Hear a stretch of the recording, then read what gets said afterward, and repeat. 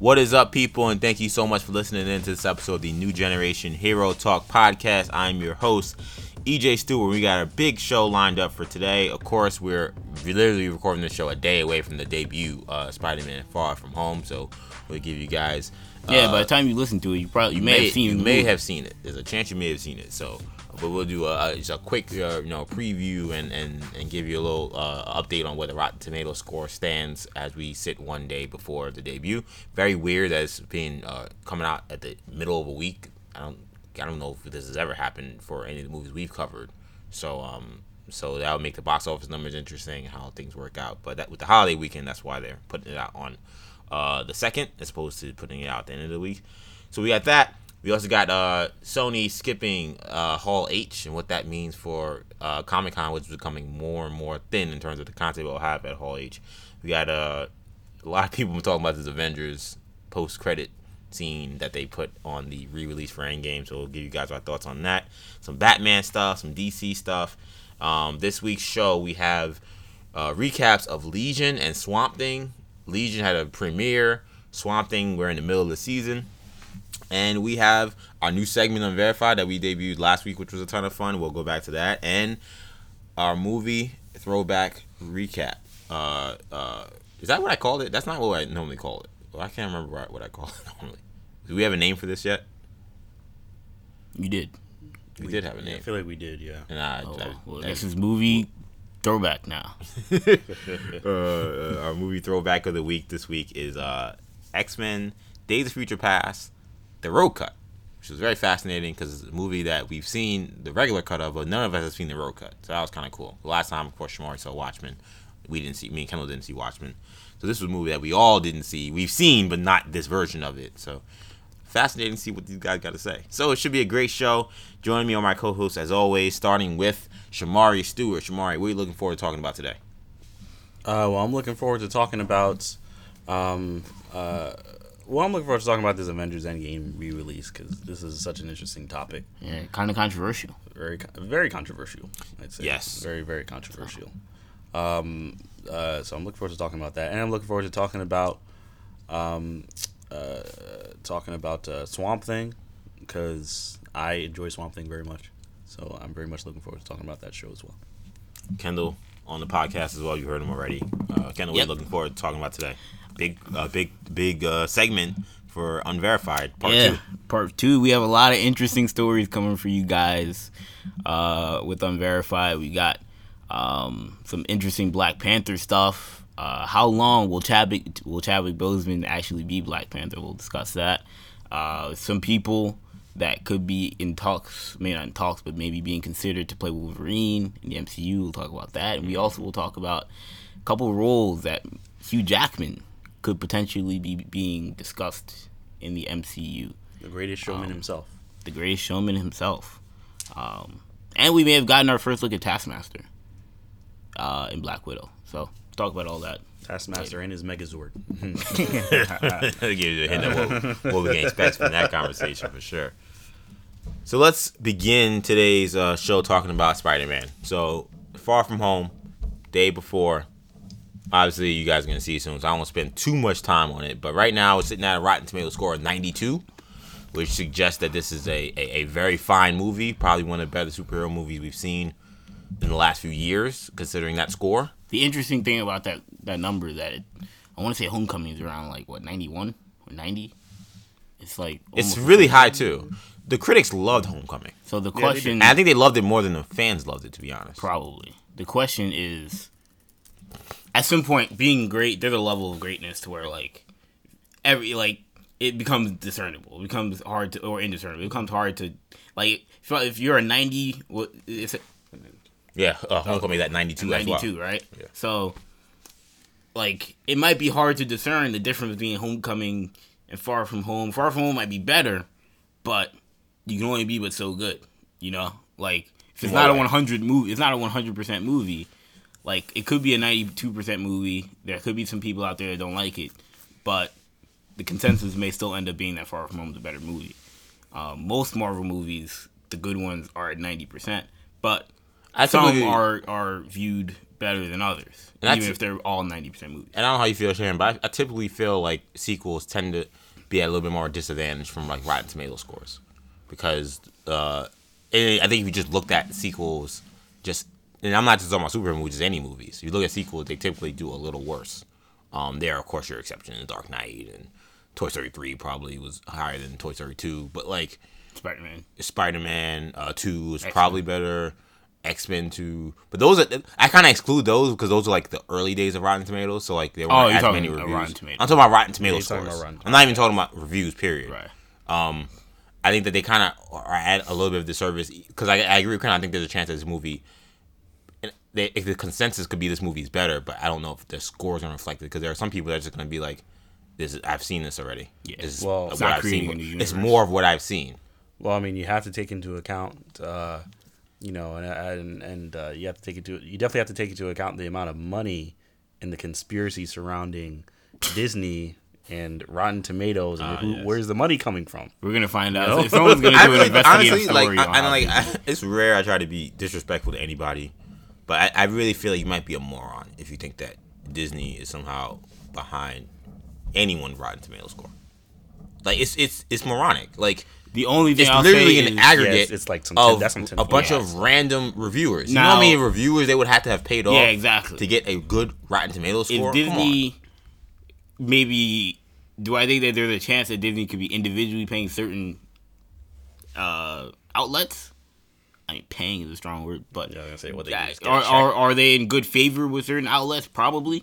And are those outlets maybe featured on Rotten Tomatoes? That's the only thing I can see. But I don't think Rotten Tomatoes is fudging some sort of aggregation, calling certain things rotten when people have a positive review, or calling certain things fresh. Maybe when Rotten Tomatoes was in its infancy, when we're talking about most of these reviews getting 100, maybe 200. I mean, some of these reviews now, 200%. Some of these reviews now, there's like thousands of reviews that are part of that aggregate. So it's hard for Disney to control that. And understanding that it's an aggregate, that means you have to control a lot of other companies. I know Disney is a massive corporation that owns a lot, but that's at some point the suspension of disbelief in a conspiracy. Of course, I can't suspend disbelief for that. Yeah. That to me is moronic to think that they've paid off all these people to say bad things about one company and good things about another company. And when people have to step back and realize that people like the movies, so it's not that crazy. It'd be one thing if the consensus was that these movies were trash or very mediocre, like the Transformers movies were getting like always floating in the 90 to 80% range, I'd be like, that's weird. Yeah, if Iron Man 2 was at 93, I'd be like, all right, something's wrong. Right. That's I get 93 people who saw this movie thought this was great. But like the consensus is that most of these movies are really, really good. So, I mean, if they're in the 90s, it's not really a shock. Yeah, so I'm not buying that conspiracy. That's conspiracy theory either. But I do think it's funny that, in talking about the Rotten Tomato scores, that's what comes up for a lot of people. It does. Now, in regards to sequels, I agree, specifically when the original movie is very good. I feel like when the original movie isn't that good, the sequel tends to have an easier chance of doing better with critics, because it's kind of the simple rule of, listen, it can't get any worse. Right. It's only up from here. I agree with that. So I think the sequels tend to do better in that scenario. But I agree, it does tend to be harder when the original is a very good movie. Yeah, and that's going to be that's going to be a challenge for this movie. So far, it seems to not be much of a challenge because, again, it's at 92%. Quickly, what are your last expectations before we move on? For home, I mean, do you guys have any bold predictions? Anything that I mean, I feel like I made some last week.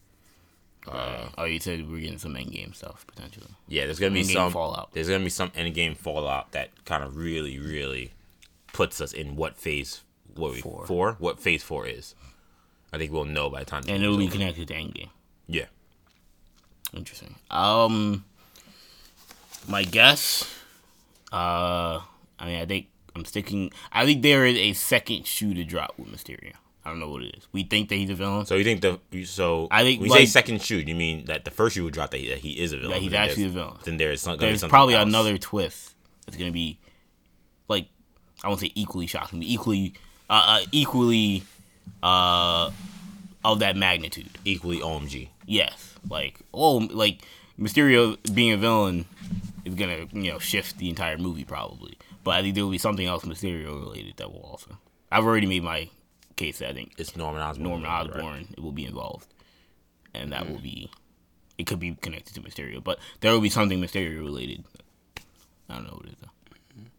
I think there's a chance Robert Downey will show up in this movie in some capacity, whether it's as a hologram or a voice. Not a flashback though. Like a flashback to something we've already seen. Not to something we've already seen. I mean, I guess it could be a flashback, but it would be a new flashback. Okay. But I think Robert Downey will show up in this movie in some way, shape, or form. Because I don't count, them showing him dying from Endgame. Well, yeah, I'm like, flashback. I mean, he's in the movie, I guess. But Yeah, getting that leftover footage from Russo's. Yeah. Get the third angle they didn't use in the movie. something else too. I definitely feel like we will get a good idea about where Peter's character is going forward. I just want to see, like, is this going to be a Spider-Man movie, or is it going to be an MCU bridge? Because like Spider-Man is kind of in his own thing. Sony, we kind of talked about this. Like, it's Spider-Man, he can have his own universe with all these villains. Like, you don't need to connect him to 80 different Marvel characters. But we're still waiting to see what the Endgame fallout is. So, And this is our best opportunity because the next movie is a prequel. exactly. It's So- not even that near. It's not even that close. Will they push the ball forward at all in this movie, or will they just keep it contained to, like I said, a Norman Osborn, or Sinister Six, or Doc Ock? Like, will they keep that kind of stuff the main stuff, or will they? Oh yeah, we're gonna introduce Galactus, we're gonna introduce Annihilus, we're gonna introduce whoever. That's just, in terms of the end of the movie, but just throughout the movie, we know Nick Fury's going to be involved. We know this multiverse apparently is being introduced. Whether or not that's legit or not, we'll see.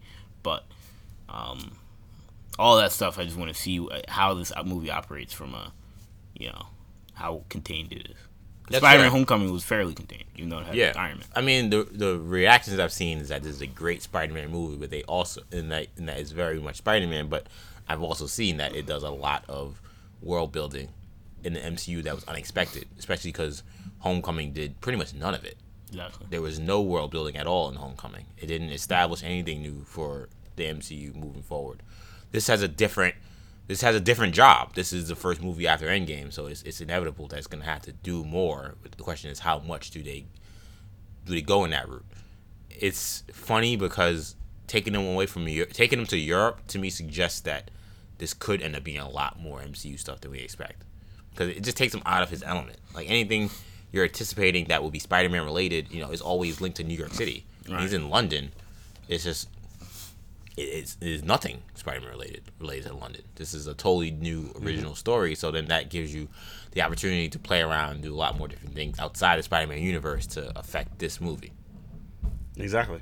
I mean, you don't even have his villains, so it's not, because if he's in Europe, I mean, aren't they all in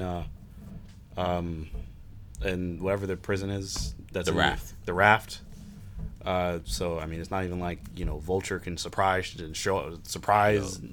Peter. Yeah. I somehow. do expect him to be in the movie.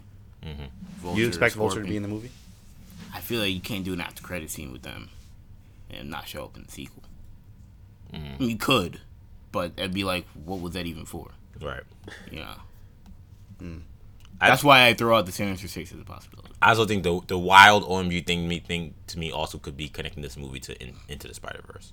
No, you That talked to about me, before. that to me, I think is the people keep saying there's these crazy OMG, like that to me would be a crazy OMG movie. Somehow they connected an animated universe to a live action universe, which would be bold, because there was no way when they were making this movie that they would have known that Into the Spider-Verse was going to be the phenomenon that it was. But I think that there's a chance that perhaps in an after credit scene or post credit or mid credit scene, they decide to do something that connects the universes. And I don't think it's an accident that you're biggest movie, Into the Spider-Verse, was just last year, and in the first trailer, or big second trailer, you have one of your main characters talking about multiverses. Yeah. Like it's all verse. The word verse is almost becoming like the word crisis in DC for Spider-Man.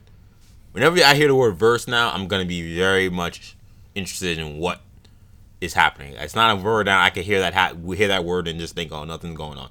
Like I'm always gonna be curious as to what could be more that you're alluding to.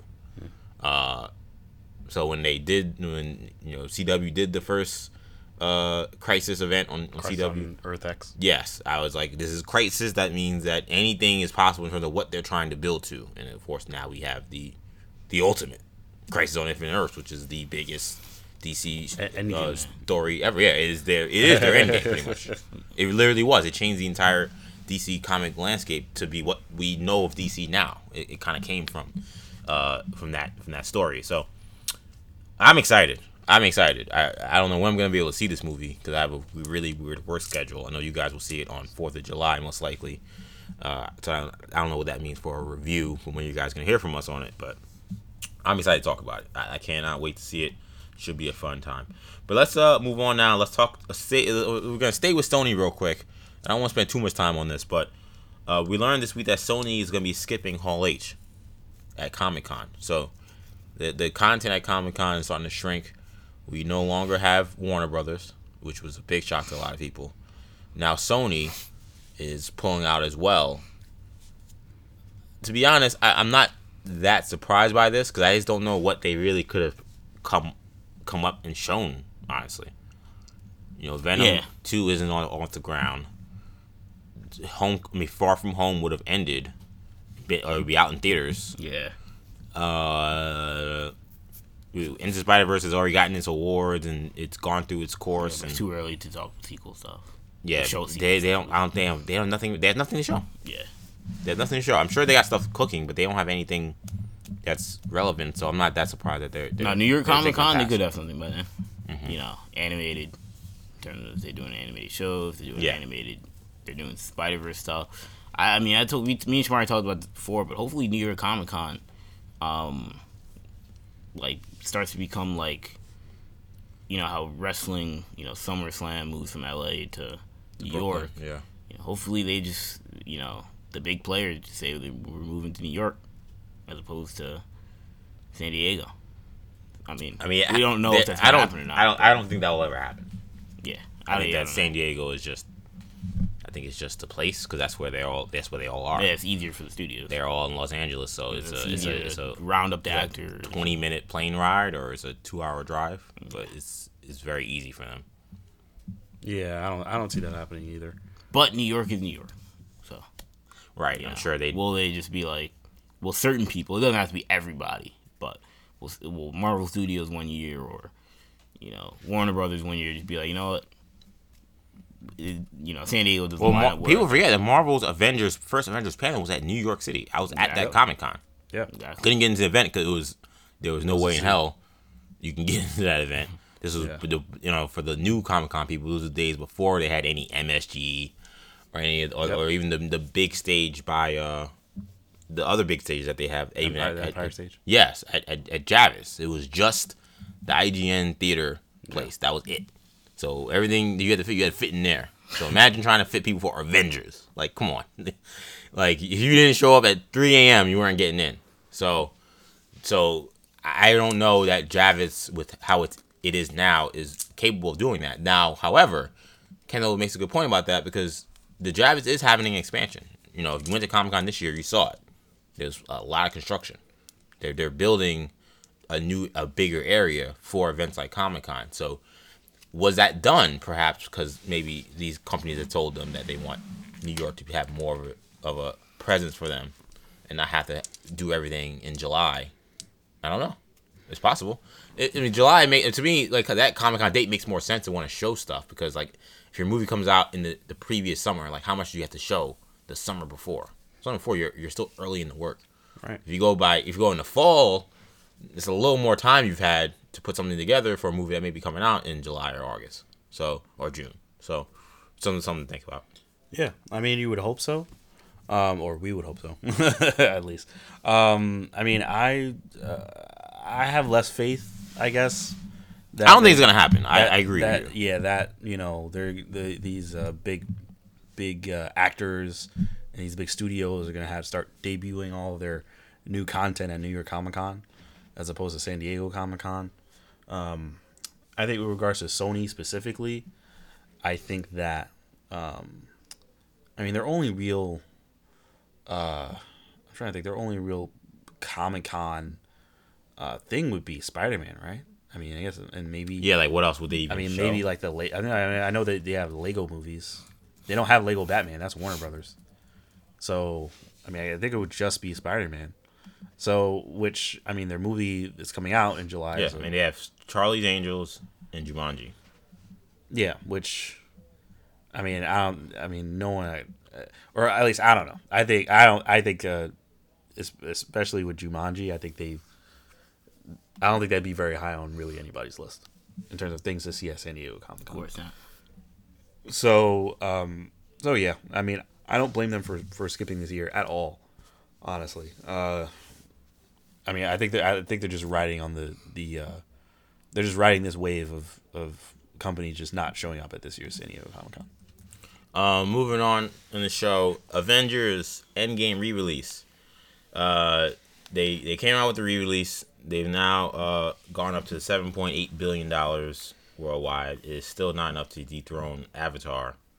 So I don't know what that means for it moving forward. But there's been a lot of talk about what is in this re-release. So if you guys remember when they announced this was happening, they said that there was going to be some new stuff, some cool stuff that they were going to be debuting that it wasn't in the actual movie. Well, now people are seeing that stuff. And some people are very unhappy with the idea that Marvel maybe sold them an empty bag. Now, we have not seen the full movie, but we had decided it was an editorial decision. Last week, Kendall was pushing to do it, and me and Shamar were like, no, we want it to come out before and really get a feel, and we want to see it. After hearing the controversy behind it, and it becoming more obvious that this was as a nothing burger. I was gonna say, as the Republicans in Congress would say, a nothing burger. I decided, we and Shamar agreed, let's see what this hullabaloo is about then, and how outraged should these people actually be. We've all seen the scenes now. I will put a spoiler warning now on for everyone who wants to see the movie and stay for the post credits and extra content to see what's gonna be in that movie. I'll say, fast forward this conversation maybe 10 minutes, and we should be done, and we can continue with the rest of the show. But for now, we are going to talk about it because we did see it. This was whack. I'm not going to lie. Recommended at this all. This was whack. This was whack. If you're staying and you haven't seen it, essentially it's two scenes. It's a Hulk scene that, to me, from my eye, now I'm watching it from a grainy cell phone video that was posted on Twitter. Don't sue me, Marvel. I didn't take the video. Hey, look, I didn't take the video. I'm just watching it. Yeah, it popped up on my timeline. It appears to be a very unfinished scene involving the Hulk saving some people from a burning building. Not much really else for me to say about it. I mean, you see Hulk in his full costume. Which did we ever see? Oh, I guess we saw a little bit of it at the end. But you see Hulk in that like purple costume. You see him, he's Professor Hulk. He saves the Smart Hulk, right? You see Smart Hulk. He saves the people. And, he talks to the firefighter, and he takes a call from Steve, which I assume was the first conversation they had before they had met up in the diner. Which I kind of see why they had that scene in there, because Hulk, when you watch the movie, his drop-in is like kind of random. Very abrupt. Yeah, it's very random. It works. It works great. Yeah, because the reveal of him being smart and being that big and sitting in a diner is excellent. So it totally works. But it is random. So I can see why that scene was shot. But my issues with it were, one, it just looks so bad. I don't know why, if you were going to show us new stuff, very unfinished, you would not just finish it. That's, to me, that's kind of ridiculous. Am I wrong about that? That seems really ridiculous. No, I don't think you're wrong about that. I mean, I think to make people pay. Yeah, I'm paying money for unfinished work. To go to watch the same movie and then watch something that you're saying, oh, this is a special thing that we made for you. And then not even finish it. I mean, when I watched it, I thought it was fake because I thought Yeah. it was so unfinished. I was like, oh, this Hulk was awful. There's no way this is real. This must be a video game or someone did a decent job on their rendering, whatever. Some guy in his college dorm. Yeah. Trolled us. But I mean, it's rough. But then it's him because it's Ruffalo's voice. Obviously, like there's no like you couldn't fake that. Like, and then you see the second scene, you say, okay, this is definitely real. Yeah. So that was the first scene, and then the second scene involved, it's just Nick Fury and Hill, of course Sam Jackson and Colby Smulders. They're in Europe, and they're walking around. Huh? Mexico. I'm sorry. They're in Mexico. They're walking around. They're like talking about some crazy damage, basically, and there are all of a sudden Mysterio pops up. Yep, he's fighting some. And in the element, one of the elementals pops up from Spider-Man: Far From Home, and then you get the shot that you heard from Gyllenhaal in the trailer where he says, you know, you don't want to be fighting this, or you don't want to be here, or whatever it is, and then he shoots his stuff, and then a Spider-Man: Far From Home like little title screen comes up, and then that's it. Yeah, it was if you told me, if we were talking about this last week. And you said, yeah. And we said, yeah, it's just going to be a scene of Hulk, like, before he appears in Endgame. And it's going to be a clip of Spider-Man Far From Home. I'd be like, man, no one's going to go see this. But they had to play it up because they're trying to beat this record. And now part of me is like, I hope they don't break. I said before, I thought this was lame from the very beginning. Yeah, I said this on the show. I thought that this whole effort was lame. I knew what they were going to show. I knew it was going to be lame.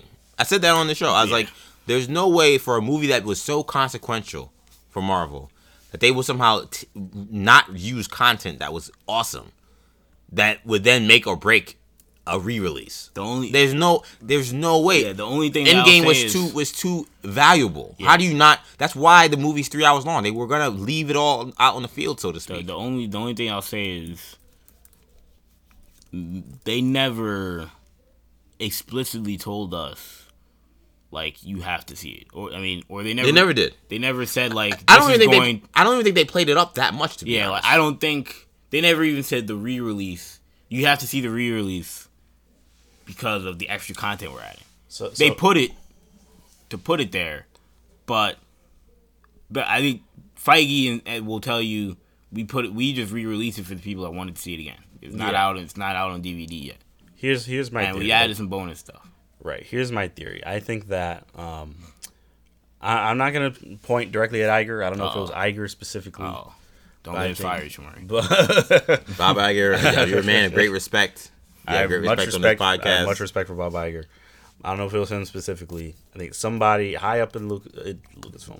Thankfully, not Lucasfilm. High up in Disney, and I think maybe just the guys that crunch the numbers, the money guys, the guys that crunch the numbers, the suits that let you know if you're meeting goal or if you're not meeting goal. Those guys were like, listen, push this movie. Tell people they have to go see this movie. Yeah, what can we do? Yeah, we can't film another scene, so what can we do? Yeah, release everything at the post credits. Like I got this unfinished Hulk thing. That's fine. Yeah, the unfinished whole thing. We got some Spider-Man stuff. I guess. Preview that. So call Sony. Let's use some content. Yeah, tell people it's exclusive Avengers Endgame new content. Yeah. And Feige was like, listen, I'm not going to do that. I'm just going to tell them, listen, we have. Or he's like, listen, I'll tell people we're re-releasing stuff with a couple extra scenes, but that's it. Right. Which is basically what he told us. Yeah. He didn't say it was spectacular. Yeah. I almost would have rather seen like a really good emotional sizzle reel than what they showed. Another thing I wanted to bring up. Like, I would have loved to see like the behind the scenes of Tony like dying. Like, I would have loved to have seen like how that could have been cool. That would have been really cool. I mean, I've heard that I've been hearing that there was some kind of Stan Lee tribute as well. Stan Lee tribute. We didn't see that. I'm sure that was touching. Which I'm sure that was nice too. That I think is fun. Now something that I would have, like if you're asking me how I would have changed what they did, and it wouldn't have maybe earned the money, but if you told me you're doing something with Smart Hulk, why not make that scene Ruffalo's transformation into Smart Hulk? Why would they never shot it? Maybe that's fair, but like. why wouldn't, like, if we're framing the movie, like, why wouldn't that be that type of post credits? I think that would have been probably, like, worth it. I mean, no, it's never gonna be worth it, but that would have been like, all right. I mean, it would have been better what we got. I just don't think that I don't think that ever was in there, like, writing. Yeah. I think they always, because even the way Ruffalo explains how he became Smart Hulk, like, it wasn't even a transformation. It was years of work. I get the impression that, like, he wasn't like the Hulk we saw in Ragnarok and then Smart Hulk on one day. I get the impression that he like gradually got smarter, quote unquote, and then became what we saw of him. So I don't know if that could have been illustrated in one scene. Fair. You know, maybe it could have been illustrated in a scene that had a time lapse, but otherwise, I mean, that's how I get. I could be wrong. Maybe there's other interpretation where they feel like he did. It just feels like if you're the way he talked in that diner, it made me. I got the impression, okay, he worked at this for like a long time, and then he got to this point. It just feels like if you're gonna go down the Smart Hulk, thing, the Smart Hulk path, I don't care about him, what he was doing in terms of saving people before. I'm telling you, it does make sense though a little bit in terms of, like, again, why he's like a fan, like why he's like a fan favorite, like why the kids love him, like exactly. It adds. In terms of the movie, it makes sense. Exactly. That's what I was telling you guys before. Sure. I mean, it's a good in-movie scene. It's a fine scene, but they gotta finish it, and they shouldn't be telling people go spend $30. Yeah. For your movie and your popcorn and your bonus content. That's something you put in a DVD. Adventures content. Yeah. And I'd be like, oh, that's pretty cool. Honestly, you don't even put that. Honestly, I see that in the bonus reel. I'm like, honestly, that scene. Jamari, the DVD. Jamari's keeping it 100. Yeah, he's a DVD Blu-ray guy. It was unfinished footage that didn't need to be in the movie at all. I just don't know why they wouldn't finish it. That to me, like that to me, that's what's insulting about it. That's why Marvel deserves. See, I just assumed Marvel deserves any heat that they're getting. They weren't going to put it in the movie. I think this was a last second decision. Yeah, clearly it was. I think that's what this means. Then you shouldn't be showing me. I shouldn't be seeing any unfinished content ever. And the fact that, and I think it's weird that they did. It all makes sense now. Because we all kept saying, what is the deal with post-credit scene? And they said there is none. It's like, well, there's going to be a scene they're going to show, but it's not necessarily a post-credit scene. It all makes sense of how everything happened. Because it's weird that you would have, you would show this, like, it's weird to me that you wouldn't put, that this would show up unfinished, but it makes sense if you were making the movie and then it somehow got cut in the cutting room floor. Then when we asked, well, where's the post-credit scene? It's like, oh, well, it's a scene we did. Like that, like now, like it all kind of adds up as to like why this is what we're seeing, but it's still ridiculous. Right. Yeah, it's completely ridiculous. And like I said, I love what Marvel Studios does. Of course, the reason why we do this podcast, partially, but this was bad.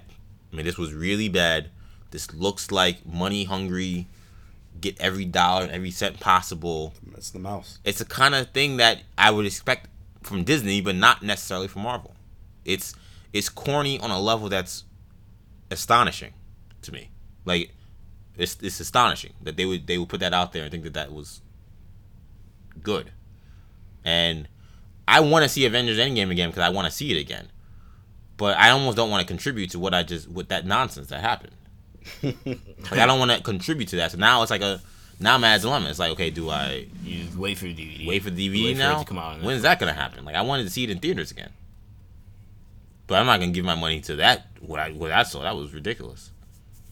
Yeah, I mean, you showed me a shot from a movie that's coming out the same week, the next week. I mean, come on. If they would have shown me something from Black Widow, if they would have shown me something from Eternals, I'd be like, that was 100% worth it. But showing me something from Far From Home, I could care less. Yep. This isn't Agents of S.H.I.E.L.D. I'm paying money for this joint. Agents of S.H.I.E.L.D., when they showed that preview of whatever it was, Winter Soldier, I was like, oh, snap. That's pretty crazy. But that's because Agents of S.H.I.E.L.D.'s on ABC. It's free preview. Right. I'm not paying money for a preview of Spider-Man what's coming out next week. Paying $30. Paying $30. That's a 3-hour movie that you saw already. You know what's going to happen. And then 30 seconds from Far From Home. But you're going to pay $30 to see next week. Marvel dropped the ball. Yeah, they absolutely did. Let's move on now. Staying with Marvel, though. The future of the Netflix characters. This was a conversation that Kevin Feige had with BET. So shout out to BET. Not as out. rare we get any stories from them. But he was asked about what the future is for the Netflix characters now that they're no longer on Netflix. Jessica Jones is out now, which you Also, by the way, not to talk cut about. you off, Yeah, go ahead. but Shamar, you saw the I'm assuming that was at the red carpet. I'm guessing. I Has don't to know. have been, right? The Yeah. Spider-Man. Probably. I guess. I know Shamar watched all the red carpet coverage, so you know. I did. I watched all the red carpet coverage that was done by Marvel. Yes. So this was asked by someone else, I believe, right? BET said it or something. Yeah, the Q&A at BET did. Yeah. Was there anything It's noteworthy? kind of interesting. At the Marvel red carpet. Yeah. Yeah, I mean, so I'll just just for the sake of saying it, I don't consider any of this stuff spoilers. But if you don't want to know But, nothing about nothing, you know, with regards to Tom Holland to said he Far may From die in the Home, movie, so you know. if you don't want to know nothing about nothing with regards to Far From Home, you may want to skip a minute or so. But Samuel L. Jackson was talking about how glad he was to be working with Jake Gyllenhaal. He said he's a very talented orator, and that apparently Mysterio is going to be doing some talking in this movie. Word. So he's gonna have some Apparently, some they were hyping interesting, up Gyllenhaal's speeches. Everyone has Chemistry said with Holland. Gyllenhaal is just And insane. Shamar, were you the one that was telling me that Holland wanted to be Holland's like idol is like Gyllenhaal, Yeah, he does. Yeah, apparently he idolizes Jake Gyllenhaal. and like his agent and manager had him write down a list. Yeah, of he had him write roles, down a list of like actors a year that- ago or two. And Yeah, like a long time ago, of actors he like would want to work with. like 2 years ago or something like that. And the first at the top of the list was Jake Gyllenhaal, and they didn't even know Marvel before they hired cast him. Gyllenhaal, That's interesting. and what you call it showed Feige that. It was crazy. I can see why, and I don't spend too much time. I can see why someone like Holland would like Gyllenhaal. Though. I think I could see Holland having a similar career path, Right. even at this young age he's at now. But anyway, I don't know if this was at that. I don't know if this was at that same red carpet. This was a Q&A, a long Q&A he did with BET. But in part of that, they talked Might have about been a phone interview. they talked about the Netflix situation and what the deal with those characters are. And apparently Feige either doesn't know or doesn't want to tell us what it is. Probably and both. It sounds like a little bit of both in his answer, because when he was asked, he said, quote, "I don't know. There was a lot of great characters that were on those Netflix series, and I think there's a period of time. It'll be a while before we could use any of them based on what the contracts were, so I'm not sure." And also, even answering the question is a spoiler, but there are some great Marvel characters there. I don't know what that means. That second part just doesn't make any sense to me. I And think even answering, I think that's him telling us you're going to Thought see he did these answer the people. question. That's what I took. I took from this, where are you going to use them? How? I don't. He may even know how, but I just think that he knows it's not anytime soon, so therefore he doesn't feel like he's in a position to talk about it right now. But when you say the contract. there are is- some great Marvel characters there, that's a line that tells me you're using them. Because he could easily be like, I mean, they had a great run. I've seen them say that stuff before. Is there any chance that they recast the Defender? Any chance? Yeah. Yeah, absolutely. I don't know if it's. I don't think it's like. I don't know if I say it's likely, but I think that in terms of all of them, I don't think it's likely. I think it's very possible, and I say it's probably likely at least one of them will be recast. I would say. I think there's a chance that Finn Jones and Finn Jones the only and- actor being recast. I think that if they wanted to recast Ritter, they would. Because she's been sounding like someone who is done. happy that this is over. That's just reading the quotes I've seen from her. Now, of course, it's easy to say you're happy with something being over when you've been fired, Wait, it's over. right? It's easy to be like, oh, I'm happy I'm glad this is how we get to end. It's like, well, you And didn't it's have very you easy. didn't have a choice of whether or not it was gonna end. It's very easy to turn down a Marvel check that's not being offered to you right now. Exactly. Disney comes to you saying we're gonna do a Marvel movie around the Defenders. So But with she all really gonna be like, no, with all that being said, I do feel like Want you to work with. I do Robert get Downey the Jr. impression that Right. that Kristen really does have a great connection with the cast and the crew over at Jessica Jones, and I think that again, money speaks, opportunity speaks, but I do think that there's a kinship she has with that crew that she's happy that they're all ending out together. Right. So right. I could see her being like, I'm not coming back. Yeah. I could see them saying the Iron Fist stuff never worked. Yeah, we're just gonna reboot that. Let's just try to do it again. See, I cannot honest. imagine they would. I think they would be crazy to recast Luke Cage or Daredevil. I think that would be insane. I agree. I mean, I think I would just roll with the guys they got and say, look, if Kristen Renner doesn't want to be Jessica Jones again, then we don't use Jessica Jones. That's what I would do. If we don't like Finn Jones' Iron Fist, then unfortunately, no Iron Fist. But Iron Fist is the only one that if you really wanted to recast him, you can do it. And like they recasted, whatchamacallit, Terrence Howard. They recasted the Hulk, so they can recast people and it won't be crazy. But like Luke Cage, like you said, Luke Cage, Charlie Cox, Kingpin, like these guys, you can't recast them. Like it would just be foolish, especially when that's supposed to be considered MCU content to begin with. So I'm shaky on that. I'm shaky on that. I think that I think the only one I can think of in terms of recasting is Iron Fist, and that's purely because of honestly, it's purely because of the fact that they're doing movies like Shang-Chi now, and I'm guessing that movie is gonna have. That's all I'm thinking too. Going to be a martial arts movie, and it's going to be very high caliber and high quality. Yeah, and you can't have someone like Iron Fist not living up to that standard after they do that movie. Sure. So that's the only one that I can see them recasting and just redoing. But I think Charlie Cox and Coulter. Coulter. I thought they did a fantastic job in their role. So I'd hope they don't recast them. Yeah, those guys to me should be untouchable. The other people probably more touchable. I mean, Ritter, I would love for her to be Jessica Jones forever. But again, that's more of I think from where she is in her career, what she sees the value in what they've done at Jessica Jones. I think that we've seen the end of that situation. In other news, going from Marvel stuff to DC, it looks like we're getting some maybe an idea of what Matt Reeves is thinking about in regards to casting in his movie. So we learned this week that Vanessa Kirby is apparently being eyed to play Catwoman. So you can see her in the upcoming film Hobbs and Shaw. She has, of course, been in plenty of other movies as well. I have not seen any of them, but she was also in The Crown, and she was in Mission Impossible Fallout, which was a very popular movie there. So, guys, 31 years old, from Britain, young actress, but a pretty substantial track record so far. Yeah, hot name right now, obviously, because of Hobbs and Shaw being coming out right now. And then Mission Impossible Fallout was an epic movie. Exactly. What did you guys think of this idea of Kirby playing Catwoman? I'm in favor of it. I'm definitely in favor of it. I haven't seen Hobbs and Shaw yet. Tomorrow you didn't get an early look.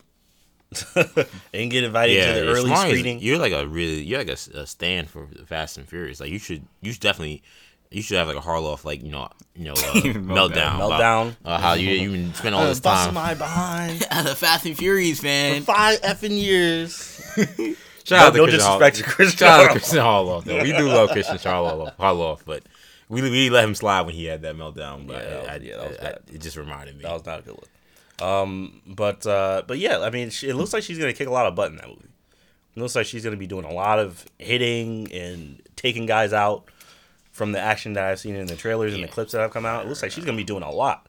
Like, she's impressed me just in the trailers. That's a good sign. If you're going from Mission Impossible to Fast and Furious to Catwoman, I feel like that's a seamless transition. Definitely. It's not like we're talking about she went from playing Cinderella to now she's playing Catwoman. Right. I mean, I don't know. It's completely... Right. We talked about, what's her name? Was it Wig? That's playing Cheetah. Kristen Wiig, yeah. Kristen Wiig. And we're all very confused about how that's gonna work. We gotta see. But this seems like, all right, she's been in 2 major action movies, playing action roles. I would imagine. I didn't see Mission Impossible, but it's hard to be in that movie without having any type of action. We know she's gonna have some action role in Fast and Furious. So, I mean, it seems like it's gonna be a Kristen Wiig she must have killed that audition. Yeah. Because there's no way she could have been on my short list. Yeah, she seems like that seems like a role. I mean, you'd have to audition for it. You would think, right? You know, she's a big enough actress where it's feasible that they could have just targeted her. But that's a strange person So to target. strange person to target, yeah. You know, so And it's not like a movie needed star power. no, that role. Now, I had pitched before that I think it would be smart for them to position a big name in that role for Wonder Woman 2. Given it was coming off that momentum, and it could have been a Gal Gadot versus, you know, Kristen Wiig. Ronda Rousey. Yeah, I mentioned Ronda Rousey at the time. Like, you could have done somebody like that was A-list, but Wiig may not necessarily be that level because But she's not she's a that big physical. actress, though. Yeah, she's not that physical character, or actress, but so I mean, but this one with Catwoman, there have been rumblings that maybe Daisy Ridley. You know, we talked about her being Batgirl potentially last week. You know, some rumblings she may be in the conversation for Catwoman. You never know what to believe this time, but this definitely does seem a little bit more substantial, and seems like a person that they could target. Geeks Worldwide had this story, Shamari, by the way, on Kirby as Selena Kyle. Okay. I think they're a reliable I consider them a reliable source. I think that it's interesting having. I feel like Reeves is looking for people that are making waves now in Hollywood. I know Pattinson doesn't seem like that, though he has been working. And Pattinson is actually going to be in Nolan's next film. It's supposed to be some kind of action thriller film that's coming out next summer. Mm-hmm. I didn't know Pattinson was going to be in it, but he's going to be in it. So it looks like Reeves is taking from taking some people that are making waves now. Yeah, I agree. It definitely sounds like Reeves, like in baseball, how we got the top 20 prospects chart. It seems like Reeves is taking from that chart for whatever acting chart is like. It seems like he's taking that chart with who he's eyeing to be in these roles. He's not taking, like Marvel, for example. It's like taking like the off the beaten path people that we never would have thought of. Yeah, Marvel's either taking off the beaten path, or they're very established. They're going like an NBA free agency. Like, we're just creating a super team. Yeah, super team like that. This is not. This is I'm finding who's the trendy people that are on the come up, and I'm putting them in these roles. It speaks to me as someone who's who watches everything. That's what the impression I get from this potential casting is that he watches everything. He knows, he has a good pulse on like who's the next big people, who are the people he wants to work with, and he's picking those people very pointedly. I do agree that kind of like Marvel sometimes is like, are we getting this guy Max, this guy Max? Yeah. They're going for the Max free agents a lot of these times. And then every now and then they'll go a Tom Holland or something just somewhere where out of nowhere we don't know. They'll discover somebody, put somebody on the map. Exactly. Yeah. But that's not what Reeves is doing.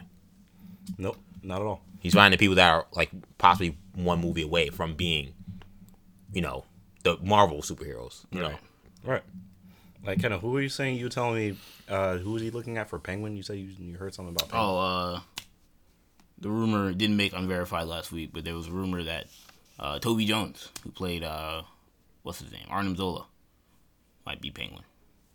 So it's interesting on that note is that apparently Reeves is also eyeing Andy Serkis to have a role in the Batman, and that makes plenty of sense given that does make plenty of sense. His history with Andy Serkis. Absolutely. That makes absolutely in the Ace movie. So, I mean, if you can get Andy Serkis in the movie, find a way. And if there's anybody Andy Serkis that he could play, it's probably Penguin, for being honest. If there's anybody in the Batman universe as a villain, you could play him. I don't think you would incorporate CGI, even though he's done multiple CGI characters. He's might be the GOAT CGI actor. But, like, I think Serkis is so talented. He could be Riddler. He could be Riddler or Two-Face. Two-Face? I could see him playing an unhinged Two-Face. Two-Face is unhinged. But I mean, like... Yeah, like right. Going more on like this guy's really crazy. Yeah. Like I can see him doing that too. That's how talented he is. He's incredible. But I can see like when I saw that he was thinking about Serkis, I was like, I don't know who he's playing. Like Penguin, he could be great, but I feel like he has the look of Penguin. It sounds like it sounds like Reeves wants someone, rotund, for lack of a better term. So Serkis got to gain weight, or is he gonna be CGI? Is he gonna be fat suit? How are they gonna do that? I think Serkis would be happy being in a fat suit doing that stuff. He's that talented an actor, but that's something that would have to be done if that's the Penguin they're going for. If it's Two-Face, I mean, he can do. If it's Riddler, it's someone he could do. He could have even done Firefly, but I know they want someone younger, so that's not probably in the case. Of the villains that we've heard, I was like, I can see him playing any of these people, which speaks to his level of ability. I agree with that too. Yep. So what was you gonna say, Kevin?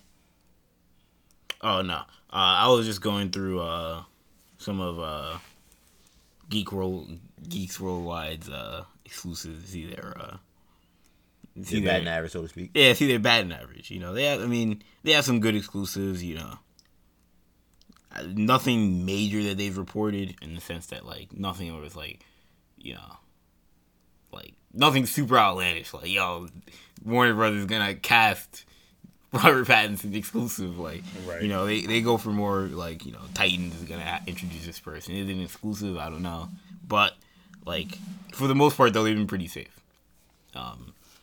And even this isn't casting. It's just they're eyeing somebody, which is very possible, and they could have easily heard that. Shout out to Geeks Worldwide. Last story of the day before we get to our unverified section. We're hearing from Daniel RPK. Shout out to him, someone who I would have loved to get on the show for sure.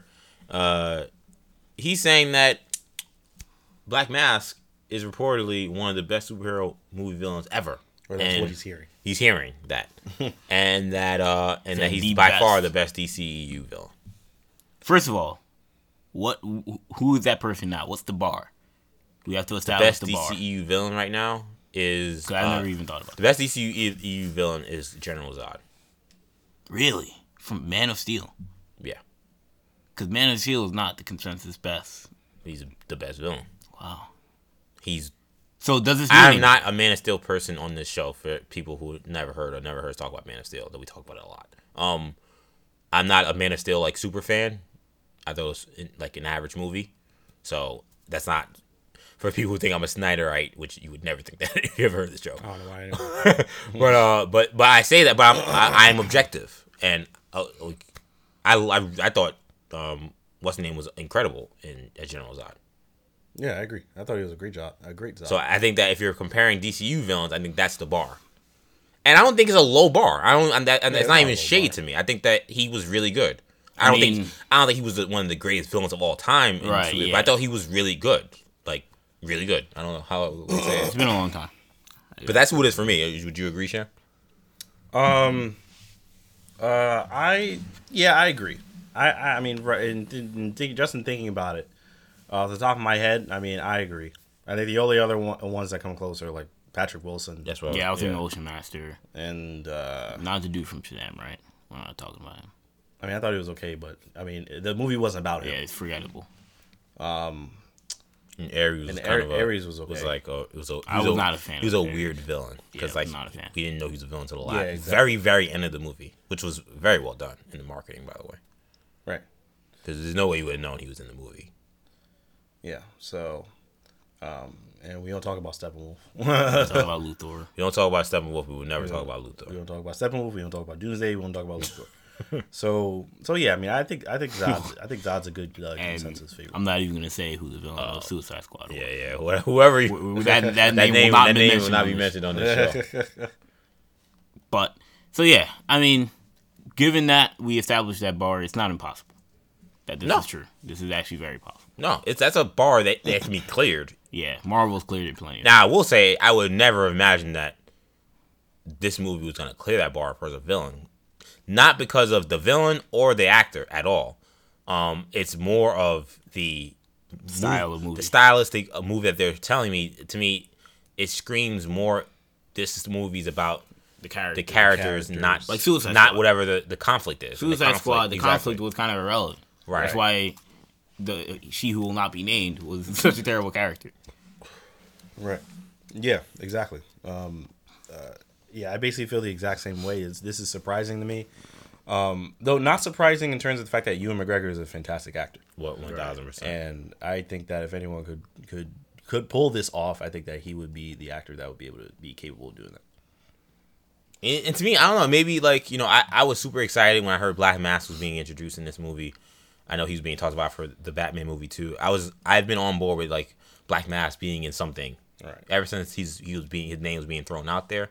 But when I saw, the little teaser we got, and there's no black mask he's wearing, and he kind of has a suave look about him, like it did kind of lower my expectations of what I was gonna see from Black Mask. I kind of was like, okay, perhaps this would be a lot different of a Black Mask than we've ever seen, and while I'm excited that he's in it, I want to hold to see what exactly they do with him. Now I'm super excited again. So hopefully Daniel is not bringing the hype to a level that's not he can't clear. But I thought Black Mask was an excellent choice, and I thought he's an excellent choice for this movie. But I almost thought he was an excellent choice because of the fact that I thought this movie was going to be more about the people. So that makes it even more interesting that he potentially steals the movie. They also or he also said that he heard that Black Canary was awesome. So. I mean, what he's saying that this is an incredible movie when That's you what say it these sounds things. like, yeah. You can't, because it's very difficult to have a bad movie and then have an amazing villain. An all-time great villain. That's never awesome Black Canary. And that's not just in like superhero. That's any movie. Like I can't think of a bad movie that's like, yo, that villain though was incredible. Like that's never been said. We said that a villain's been good in bad movies. That's happened. Like, bad movies? We'll make that case about Man of Steel. I don't think Man of Steel was bad, but I think it was flawed. Yeah, flawed movies, sure. Bad movies, that's hard to do. Yeah, so that's hard to do. So he's saying that this movie. He's saying that people are hearing this movie is really, really good, and that also is surprising because I feel like there's when's this movie come out again? 2020. It comes out next year, right? Right. So we're kind of far away. How could you know this guy was so good? I mean, it's been filming for a while, so. But is it summer next year? I thought it was earlier. Okay. Oh, really? Yeah. I thought it was like summer. Let me look at the calendar. Because Sham, like that's a lot to say for a movie that's to me still very much in development. To say, oh, one of the best movie villains of all time, like. That's usually stuff we hear maybe a month or two before a movie comes out, or maybe even the earliest 3 or 4 months. You'll hear, yo, this take on this character. Yeah, it's February. So, not that it could be far showing out, test screening. but that's still a lot. Those are big words. Those are big words. I hope it's not hype, because that's a lot to say this early on. Yeah. I think even if you're saying that from test screenings, we've seen how test screenings go. Yeah, man. DeMarcus Cousins, hopefully he wasn't the one that watched this. According to test screening, Fantastic Four, great movie. According to test screening, y'all should go see it. Remember Deadpool 2 was supposed to be like an unmitigated disaster and maybe one of the worst movies Fox produced. Yeah, man. Which it was just, I don't know. I want to know who were the people that were saying that. You said that, yeah. Because that movie was very good. I don't know who. Like that's crazy that someone could have came to that conclusion. Getting a standing ovation from the DC execs. Can't forget that one. Yeah. So you take all that with a grain of salt, but I found this interesting. And I obviously we're going to pay attention and keep our eye on it. The one thing I will say, it's not shocking because DC's kind of been on a great streak. So yeah, we got to keep 100. I mean, we are. I think after Shazam, I told you guys I'm shedding the DC's the train wreck. I think DC's one movie away, for me. I think is that movie Joker? Joker? Because if they are, because it is, and they're there. They're gonna get there because Joker is gonna be insane. You see, we didn't talk about this, but you see that for Joker, they're bringing it to this Venice Film Festival. Mm-hmm. That apparently you only bring it to the Venice Film Festival. you only bring it trying to an Oscar. Trying to get an Oscar. Yeah, you only bring your heat to that film festival apparently. So they think they have something. They think they have something with Joker that I think they could get an Academy Award. Here's the only thing about the Joker. Now, for me, I'm saying yes. If they do Joker, there's no longer a DC. What is DC doing, or what's the? We no longer do that in terms of the movie they're producing. We can talk about their ideas and but in terms of how we think movies would be, I can't come in expecting bad. But I do wonder for the large majority of fans, will they treat this movie like fans treated Logan, where I think people were awesome. They all loved Logan. No one disliked Logan, but I think they all still kind of had a raised eyebrow about Apocalypse, and the X-Men fans did not give them the benefit of the doubt with that movie. So will because of the stylistic movie they're trying to do with Joker, will the critics and the fans out there, we won't, but will they give DC the benefit of the doubt when they do their next more cape movie, so to speak? If it's Birds of Prey, So you're which saying Birds also of seems Prey- kind of a little off the beaten path. I mean, like their obvious blockbuster. Shazam popcorn Right. movie. Now, again, they're kind of in a good position because they have two kind of, quirky Wonder- kind of movies, Wonder and then they Woman. got Wonder Woman. Yeah. So it's like, well, they're going to get the benefit of that Wonder Woman regardless of what they do the next two movies. These next two movies be terrible, which is not going to happen. But They built so much equity. they built so much. Wonder Woman is so, it's again, I've said it, and I will still say, it was a game changer, and it was a cultural phenomenon. So Wonder Woman 2, or 84, is gonna get the benefit of the doubt regardless until people see it. And if it's bad, then they'll judge it. But people are gonna come in thinking, well, this is Wonder Woman, this is it, and what are they gonna do this time? I'm just curious though. Like I said, they set themselves in a good position.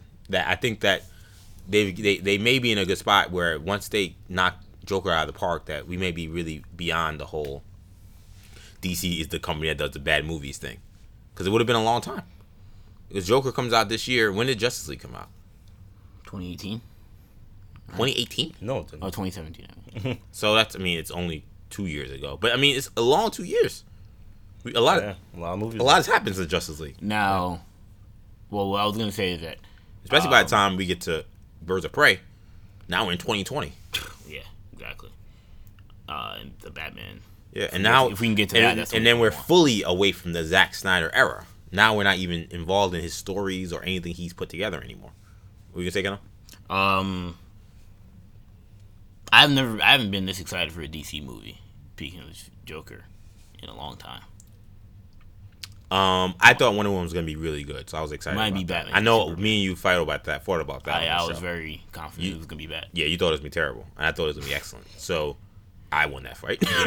But I do, but for personally, I would say that this is probably rivals that. I mean, yeah. But I will say this though, I feel more confidently that Joker will be good than I did about Wonder Woman, and I was Yeah. confident about Wonder I Woman. mean, and like, I'm usually not even like the type. Like, I'm more like the blockbuster, Yeah. Popcorn kind of stuff. But it just looks so. You just know it's gonna be good. Like a Joker movie, I think it's a bad idea. It's not a movie when they said they were making it, I was excited for it in the slightest. But everything we've seen, everything they've teased, the fact that they're this confident it's gonna be this good. Now, someone, I forgot what we were watching, but somebody was like, this could rival Ledger, or this could pass, Joaquin Phoenix could pass Ledger. I told Shamari, I feel like there's no way.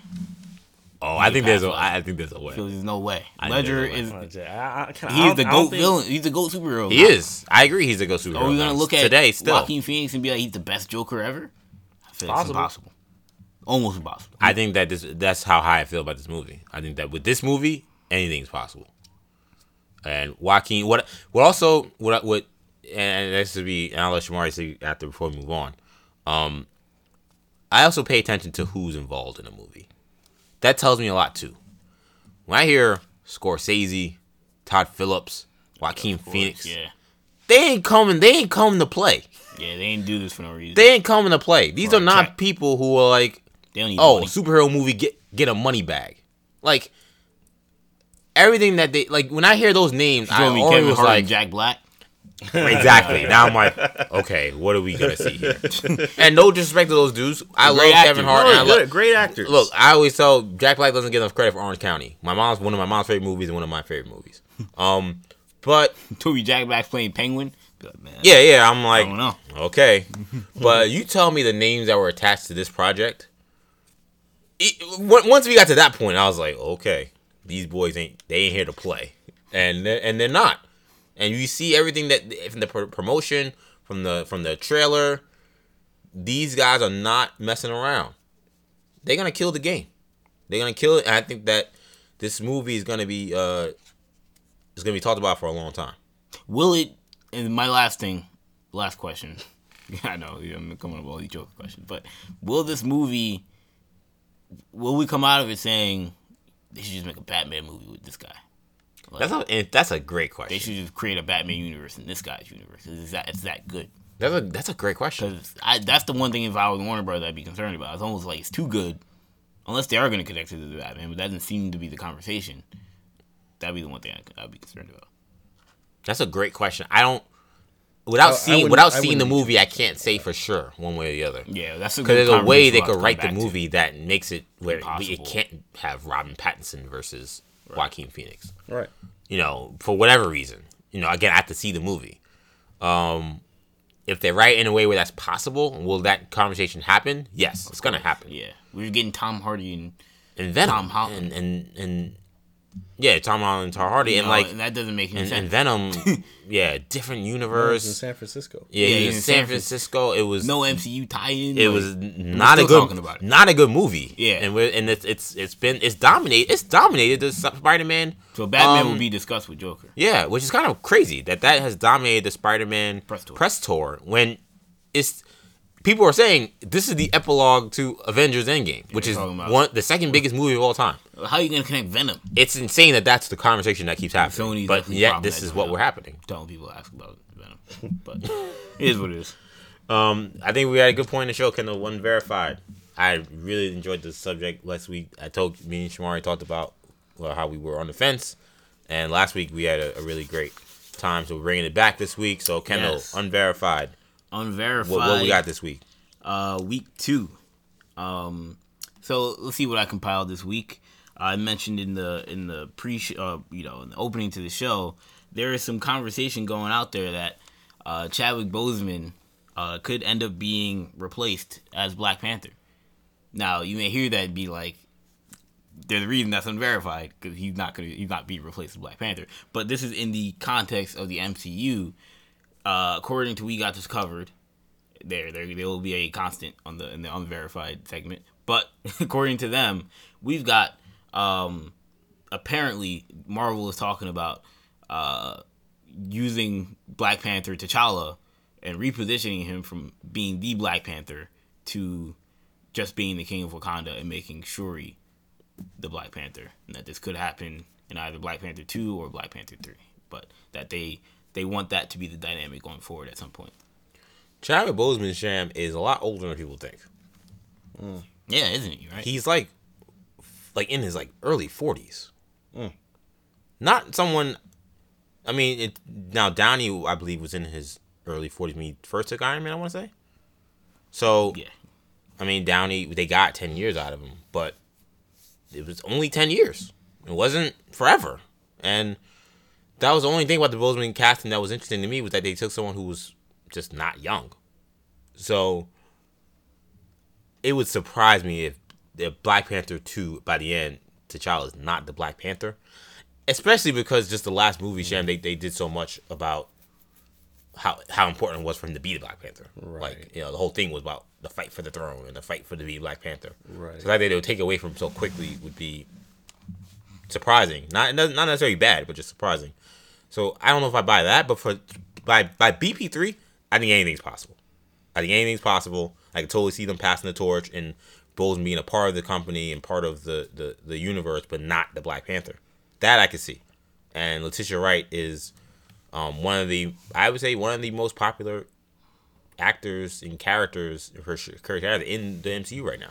Now that we're post Rogers and post Stark. So Spoiler alert. so that's what I would say to that is I don't think it's imminent, but if that happened around the corner, no, it wouldn't shock me because of his age. I would say for Black Panther 3, it wouldn't shock me too much. I think for Black Panther 2, I think you still need him for Black Panther 2.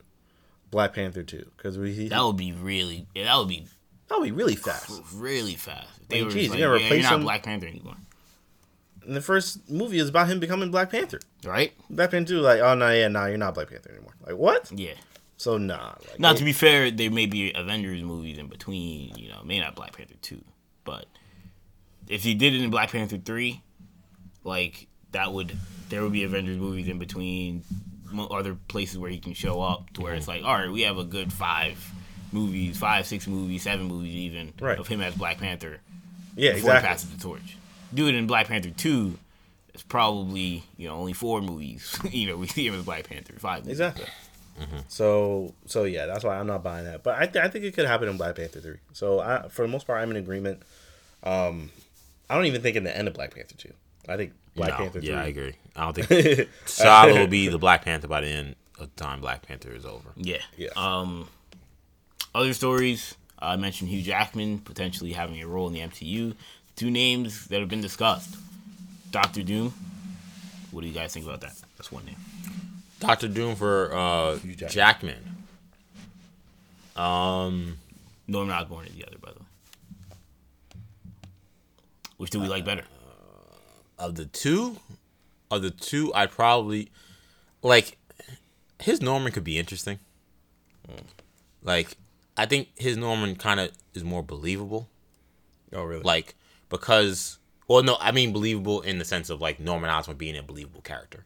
Like, to me, it's not that believable that like a middle-aged dude could like fly on a glider and like beat the crap out of some young spry guy who has spider powers. Like, that's not believable to me. If it was Hugh Jackman, is believable. We just watched X-Men Days of Future Past, the road cut, and I mean that first scene when he's naked. I mean the guy is just chiseled. Yeah. Like yes, I could believe he would beat the crap out of Spider-Man. I'm not crazy about either though. And if I had to be honest, I'm not crazy about either. If I had to pick one, I'd probably go with Osborn because I think that would be cool to see like Spider-Man face a guy who he looks like this, he would not want to smoke with this dude. Like he would bring teeth to the Green Goblin in a way that I don't think we've seen before. Like we've seen the Green Goblin in like the Ultimate Universe or in Spider-Verse be like a monster, or we've seen him like a middle-aged to old dude who like just for some reason is good. Like we don't really know why. Like yes, he takes like some serums and stuff, but like. Is it like Willem Dafoe throwing people around kind of looks crazy now? Right. It won't look crazy with Jackman. Yeah, I mean, I agree with that. Eileen Doom. But I was gonna say I could see Doom, more probably I guess than Osborn, though I do agree that I don't really see either of them. For Hugh Jackman, it's not and part of it is the fact that he's so Wolverine now. I know it's crazy. yeah, I don't want to see him in the MCU at all. I don't think he should not be in the MCU if he's not Wolverine. Yeah. This is a hard pass for me. And I love Hugh Jackman, but I mean, I think for either of these roles, I'm telling Feige, I'm like, look, just get somebody. There's got to be someone who could do the role anybody who's else. just a talent. There's Yeah. got to be. Speaking of Wolverine, 2 names that are being thrown out for Wolverine potentially in the MCU. Where are these rumors coming from, by the way? Oh, all of them, right? All of them. They're all unverified. All from. We got this covered. Yes. Daniel Radcliffe, formerly known as Harry Potter, This is for Wolverine. for Wolverine, and Taron Egerton is apparently he's been connected a lot the last. He's been connected week. forever. Last things are starting to heat up. So, and then there's been some minor stuff out there about Radcliffe potentially, but How old is Egerton again? Egerton's younger, right? He's probably 30, He's pretty young. if that. There's something about him that screams he's too young. Well, he does. He's kind of has a pretty boy look. You would think he could be Cyclops as opposed to traditionally you would think he would be Cyclops. He was talked about for Han Solo, Spider-Man. But he even. has a swagger about the roles But- that he portrays that I could definitely see why you would see Wolverine in him. Right, and we get too sometimes wrapped up in what actors have done and their appearance, and we shut them out of certain roles that, I mean, it might actually be better to see Taron Egerton in something that he's not done. I don't want to see the Kingsman as Cyclops. Right. Or I don't see the Kingsman as, Spider-Man. Or I don't want to see him as Reed Richards. Like, if he has to be Wolverine, that would be maybe a more drastic change for him, a more drastic physical change, He's a smaller guy to begin with, so I think that would be good. He'll have to get stronger, but he's not like 6'5" or 6'3" like Hugh Jackman, so that should help. But Radcliffe, I'm a no. That's gonna be a no for me though. That's too drastic. It goes back to it's like the Nicholas Hoult going from Beast to Bruce Wayne. I can't. I don't think you can go from Harry Potter to Wolverine and me. I think that's even more drastic. Yeah. I mean, Radcliffe fits the bill in terms of size, though. Size, He's look. 5'5". Yeah. I mean, that's Wolverine. That's the size you're looking for. I'm not sure Dark how tall. hair. I'm not He's sure got how- beard. He's got like a beard He's now. a scruffy looking guy. I'm not sure how old or how tall Egerton is. He's not tall either. But Taron Egerton. yeah. Yeah. I'd imagine Which he's taller pretty than small 5'5". too. I'm pretty sure Egerton is pretty small as well. But yeah, Radcliffe is so he have to bulk up quite a bit. Egerton would have to too, but I feel like Egerton's at least built. Oh yeah. Yeah, he's had to do these kind of roles recently. Yeah, he's had to do these kinds of roles for a while. Yeah. Egerton's 5'9". Yeah, that sounds about right. Yeah, which he's small too. But Radcliffe would have to hit the gym hard for me to even start to see him Yeah. as this guy could be Wolverine. Like, I don't know. Wolverine. How tall is Wolverine? Is jacked. That's a good question. Because at what point do we say I think- 5'5" is too short? No, that's not too short for Wolverine. It's not too short? No. All right. That's Have probably- you played Marvel vs. Capcom? Yeah, I know, right? Like, I feel like he can be He's like the hunched over, smallest character in the game. but like, According to Marvel Comics, Wolverine is 5'3". Jesus, not too Wolverine short is at all. short. Like a midget. Yes, he is. Hugh Jackman is completely warped. Yeah, not even close. You know, Like, for some reason I thought, oh, he's like 5'8", you know, whatever, little guy, but yeah, 5'3", jeez, you know what I mean? yeah, I mean, Marvel vs. Capcom. he's. I mean, the Yeah, exactly, right? the Marvel, the X-Men anime series, I love it, but that show and Jackman has thrown off what we think of height with Wolverine. Yeah. Wolverine is extremely short. Right. Every X-Men cartoon, honestly. True. They all made him. Yeah, Victoria. They've all drawn him. Made Really, him yeah. normal Wolverine height. and X-Men. They're all drawn him really tall. X-Men Evolution, all done. Why is that? Well, I think those it's shows just came because of more. Jackman. I think it's just more. But X-Men anime series didn't have that Yeah, excuse. Yeah. I think it's more appealing with the kids, especially with the action figures as well. Yeah, it's a time thing. Yeah, it's a time thing I where- noticed me and our brother Henry were watching like some stuff about cartoons then and now, and they talked about how the generic cartoon character from that time, like even superheroes, you'll see like Spider-Man. We talk a lot about the Spider-Man the animated series. Like he's mad bulky. Why? He's Spider-Man. I mean, made him in college, but like Right. you look at Spider-Man now when they make him in the cartoons, the Spectacular Spider-Man, you know, even Ultimate Spider-Man, he's smaller. Yeah. Look at Superman, the animated series, big dude. You know, the Batman, big dude. Look at these guys now. You know, Batman, these animated things, a little sleeker, a little slimmer. Yeah, look at Beware the leaner. Batman. Look at Beware the Batman. Look at Legion of Superheroes. They made Superman a kid. You Yeah. know, like, so that, I think it's a generational thing, especially with the X-Men. Well, yeah, they were the making 90s. superheroes. The 90s was all about They big, all had the buff, same- It was all big buff, big tights. buff muscle. They all had the same bound. model. Yeah, The same character model. yeah. It was like Vince McMahon's dream of like Right. everything was like that. It wasn't just like wrestling. Like superhero was like that. Other movies was like that. Like the biggest star was Arnold Schwarzenegger, like a guy who like Yep. couldn't really act but was just insanely brolic. Like exactly. like that. Just the 90s was just about like big and over the top. That's what. Yeah. That's like it was like ridiculously gaudy. And I think it's just the archetype of the male Yeah, superhero for sure. and these shows and these, So, and yeah. these games and stuff, not wanting to depict a very small, tiny man Right. as a superhero. As this Yeah. powerful person. Yeah. Especially like Wolverine. You know, Yeah. like you could do Murph and make him look smaller if you want. Right. Yeah. Or whatever the guy's name was. Morph, But- yeah. Yeah, Morph. Yeah. Murph. Fake Forge. But regardless, I feel like, well, let me move on. Last thing, we had a set photo from Black Widow. It's of some guy, I guess villain. We don't know who he is. We don't know who's in the mask, who's in the costume, but the word has been that Taskmaster is going to be the villain in this movie. This is all, again, unverified stuff. There have been rumors going out for months, weeks and months, that Taskmaster was to be the villain. So we are assuming that that guy is Taskmaster. Is it Taskmaster? Cannot confirm, which is why it's under unverified this week. What do you guys make of potentially our first look at Taskmaster? So Taskmaster, to explain to people who have not seen the picture, he's very much in what looks like robotic type gear that's covering him from head to toe. He has what looks like a black visor over his face, over his eyes at least. It looks like No. he has something that's kind of resembles like the hood that's probably down. No skeleton. No skeleton head. No obvious weapons in his hand. No shield. No shield. No nothing. But the best way I can describe it is very much robotic. He kind of reminds me of who's the mascot? Is it the Dallas Maverick mascot? Who looks kind of like him?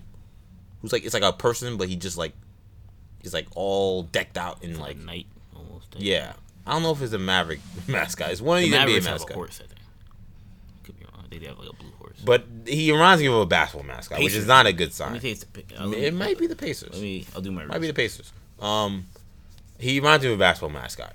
This is not the greatest model at all. Which, regardless who it is, if you say Taskmaster looks like a basketball mascot, This did not start on a good sign.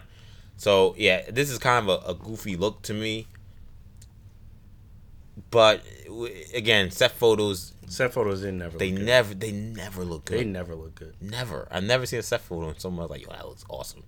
It just never does. They never look good. Because I mean, it's on a crappy ass camera phone from 30 feet away crappy camera. and 40, 50 feet away. Like it's It's never the right shot. coloring is bad. Like it just never looks good. Coloring's bad. I mean, you had that picture of Grant Gustin. I mean, remember Shocker? shocker. I mean, Yeah. yeah, we thought that was a disgrace. I mean, and that turned out to be much better than when we actually saw Zachary the movie. Levi was awesome in Shazam. I hated him. yeah, I hated Yeah. those set photos. Um, And we had Apocalypse, and he was looking like that dude from the Power Rangers. Mighty Morphin Power Rangers. Nah, he was whack, so that was accurate. Well, he didn't. But he didn't look nearly as bad as he had before. He literally looked like a Power Yeah, Ranger. yeah, they had some CGI. You know, so I mean, we had those set photos where they look horrific. So I mean, I'm giving this the benefit of the doubt. Though I have to say he does look very, very Power Rangers-y. He just looks like they did like a Samus Metroid TV show, like on Cartoon Network. Like this is what he would look like. I mean, look, Taskmaster. I mean, this is not what he looks like. So if I mean, they there's wanna- no. I would say there's no way you could have done a comic book accurate. Taskmaster. Yeah, I mean, we said the same about Mysterio though. Yeah, but Mysterio has such a distinct look. skull face with a hood on, like that's Yeah. he's it's not gonna work. Yeah, I mean, I definitely feel like this look is. The other thing is like, is this gonna be era like realistic? Because if this is supposed to be taking place in the early 2000s or the 90s or whatever, Well, it's not. It's what we're hearing is supposed to be like after Civil War. oh well, yeah, is the word, right? Yeah, Yeah, I don't know what to believe anymore. But if that's that's the word though. Is that it's that- supposed to be after Civil War? So if it's after Civil War, then I guess that's irrelevant. But also my other question is this: who what you call is playing? Whatever the guy's name. Who? What? David Harbour. Oh, I don't know. Yeah, no clue. We haven't seen anything about him. No. You know, he's the big name actor in this movie. He's the lead actor. And I mean, you couldn't tell who was under this. Yeah. yeah, of course we wouldn't know. It wouldn't be David Harbour to begin with because he's a Right. stunt guy. But will he end up being the guy behind the mask at some point in this movie? Possibly. It would just seem the only other thing that would make sense is if he's some sort of Russian guy, like some sort of Russian general, or if it's after Civil War, then I don't know why they would do this movie after Civil War. But regardless, if that's what they're doing, you know, like if he's some sort of, you know, non-Taskmaster villain, you know, or hero or ally, you know, I don't know, but it would just be weird to cast somebody so high profile at this point to not be the villain. But then we also know we're getting a new Black Widow. So, where does she play a role in this? Right. Spoiler alert. If you think that's a spoiler. Yeah, this Taskmaster not gonna excite anyone. No one's gonna be excited to see this version of him. But I think Marvel's in a tough spot because if you're gonna do Taskmaster, which I wanted them to do, to kind of start from scratch. I don't think he needed like any kind of mask. I think he could have just been a person. I think he needed that. I just don't think he should have looked like Like that. Samus. Like, I would have just given him like a street mask. You know what I mean? Like he could have been like, I don't want to say like Ghost, but like, I mean, Crossbones did it. You don't want to look exactly like Crossbones, but like, I feel like you could have done something to where like he had some sort of look that was respectful to the source material while still updating the look. This isn't respectful to the source material at all. They're just giving him a name. No. Know who he looks like? He looks kind of like or maybe you just said it. He looks kind of dude from G.I. Joe. Snake Eyes. Yeah, he looks like Snake Eyes. Yeah, you can make that case too. Snake Eyes, definitely. I don't think Snake Eyes and Taskmaster ever. So it's not necessarily a great look. I don't know. I got to see a trailer. I want to see this in footage. Yeah. We're probably I'm thinking that won't come until like October, November. Comic-Con? Yeah. Knowing them, maybe, Jimmy Kimmel. Yeah. Definitely will maximize on that on the mouse. Yeah, good morning, America. Legion. Episode recap time of the show. Legion. Season premiere. It's a time travel episode. An episode where where the department, which now is under new management and a new name and is not working with the Shadow King, is trying to kill David, who is now leading some cult in which he basically puts people in psychic trances, and they follow him and they worship him in return for the mental high of being in whatever fantasy world that they're in. It kind of very much reminds me of what we saw in Agents of S.H.I.E.L.D. last year with the people in the colony, and like they would take that, like, I guess it was drugs basically. Right. Like it was to me it was almost the same. This was another very trippy episode, very hard to follow. We are introduced to a character we've never seen before, and it's told from their perspective. In a way, now that I've watched the full episode, it kind of makes sense why they told it from this young lady's perspective. She's a young time traveler.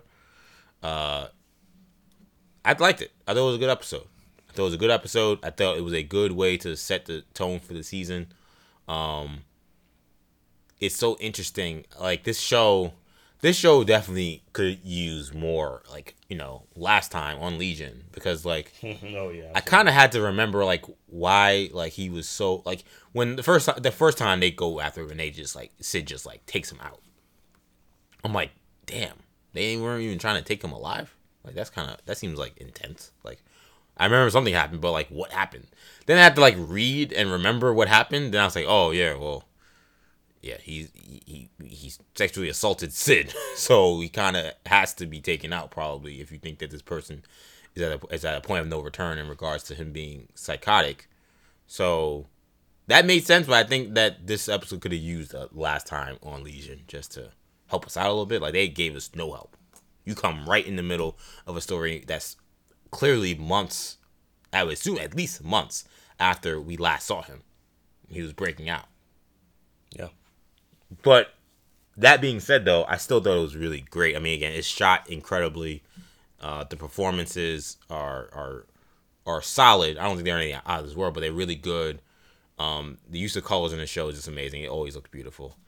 It's just a really good episode. It's really good. It's a good start to the season. I just wish that they would have helped us out a little bit instead of just dropping us in. Yeah, I thought this was a harder one to follow than the season two premiere was post season 1. I feel like that was a lot easier to follow in comparison. But again, typical Legion, didn't really know what was happening halfway into the episode. Like, what's going on? Shout out to the time traveling girl. I thought she was I like her as a new addition to the story. Do we know her name? Probably. I don't remember. I'm not even gonna look it up. I'm not even gonna pretend like I have any. Fred's like, man, I'll forget it. I'll be like, I don't even catch them saying it. And I won't remember it until they say it 50 million times. Yep. And then I'll get it. But yeah, shout out to them. Shout out to the Shadow King working with the Division. Yes. It's crazy, right? Yeah, that's just completely ridiculous. to see if they're just working with the Shadow King.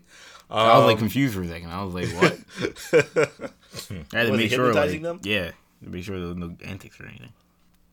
But yeah, this is a crazy situation. So I mean, I thought the episode was decent. When Professor X showing up, man. I'm wondering when Professor X is going to show up. You know, that's the big question.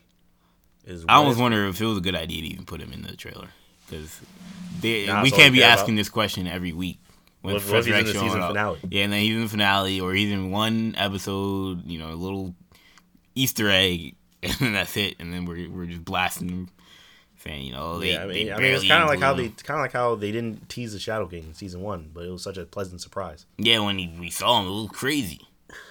Yeah, I was losing my mind. You know, so maybe they should have done that here, but Professor X is such a major guy, like, he gets ratings. So see why they decided to go that route. But And you guys saw how they keep teasing him, even in the thing where they're like, "Oh, this season on Legion," instead of like next episode type thing. Did you guys watch that? I didn't see it because I saw it on the FX app. Oh, you watched it on the FX yeah, app. Did you see it? FX.com. Okay, you didn't see it. Okay, but yeah, they had it. This season on Legion, they showed all the stuff that's gonna After happen. season 1, and they showed Yeah, and then they showed Professor X again, yeah. sitting in front of David. Wow. Yeah, you know, I thought this was a good episode. Again, like you said, very confusing, but that's classic Legion fashion, especially a Legion season premiere. Yeah. I did enjoy the new character. The show definitely did, you know, kind of. I'm glad we're getting a different kind of vantage point. It appears, kind of a new face.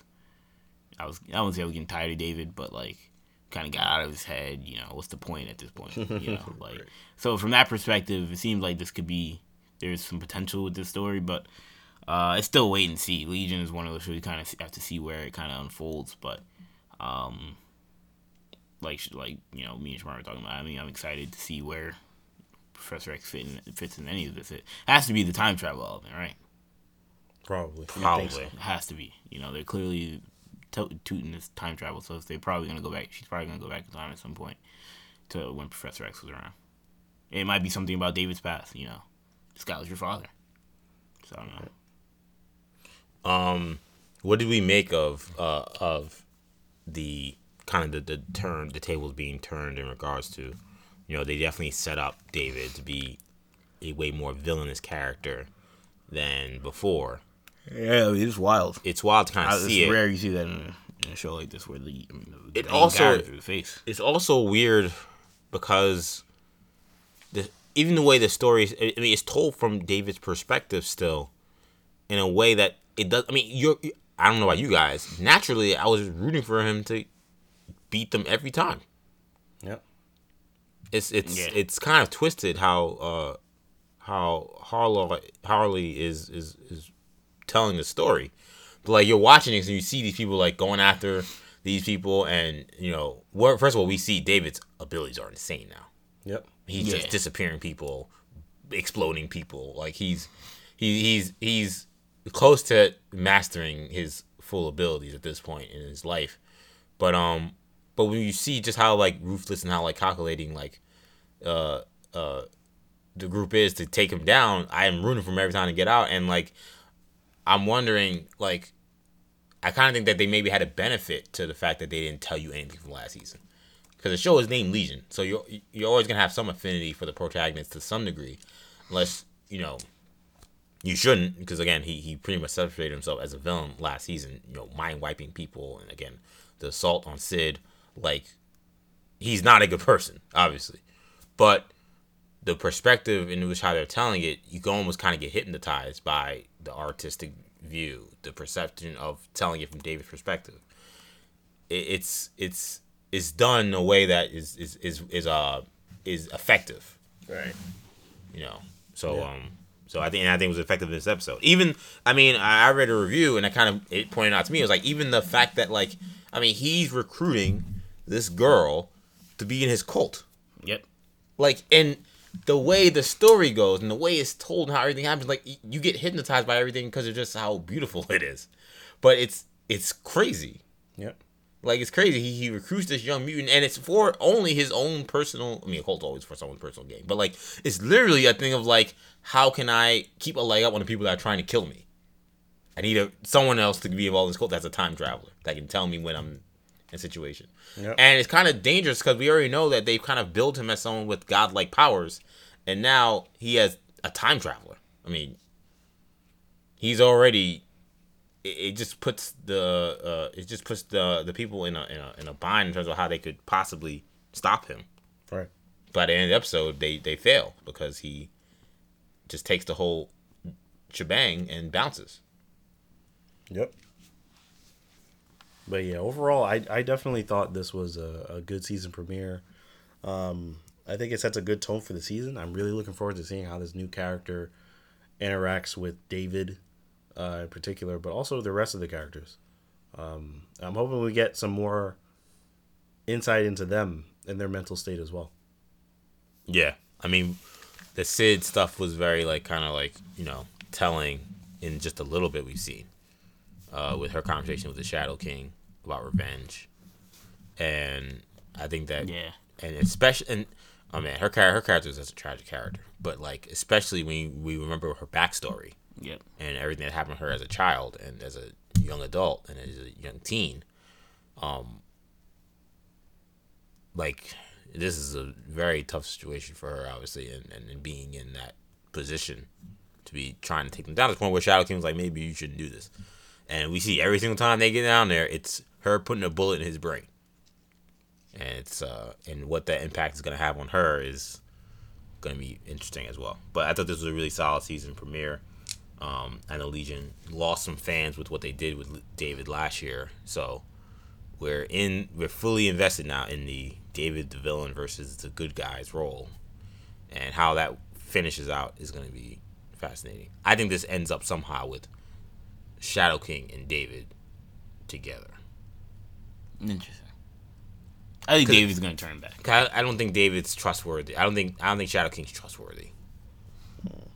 And the fact that they're letting him Farouk this close is, I think, already playing with fire. I know they're desperate, and he's the most powerful person they could find to stop him, and he has a incentive to do so because he can't stand him. But that's a very evil entity to be playing with, and someone who's so powerful.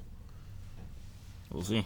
But with Legion, the way things appear may never be the case. So everything we saw in the episode might not be what's happening. Exactly. Which is kind of the nature of the show. Swamp Thing, several episodes. The last one kind of the last one was really good.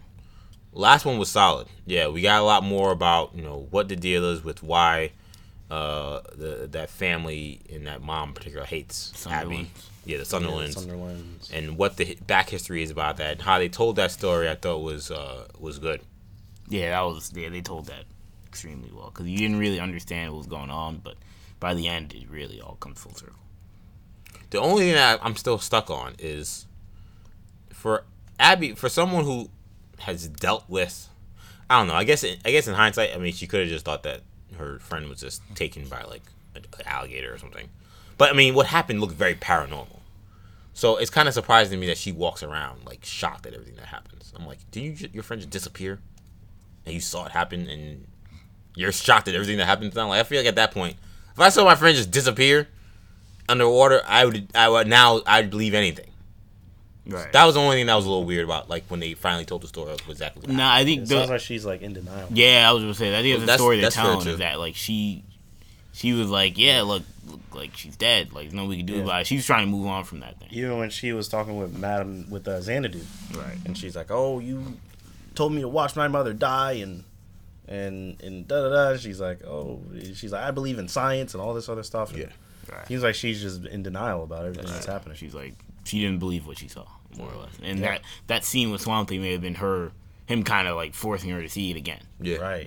Relive it, this happened, why she got so emotional. But I thought it was a very good episode. I think the best of the season. I mean, it's trending upwards. I'm still waiting for it to fall off the cliff. Once the budget gets slashed. I feel like you're just rooting for the show to fail. I feel like every week. Well, it's already failed. It has failed. It's already failed. That's why I'm waiting for it to fail in a crashing and burning. I'm just expecting it. I'm not rooting for anything, but I'm expecting it. But that hasn't happened yet, so pleasantly surprised. But It's still holding on. Still holding I on. feel like you're hoping for in the middle of the 10th episode. Oh. It'll be a 30 minutes, and then you'll just hear. Yeah.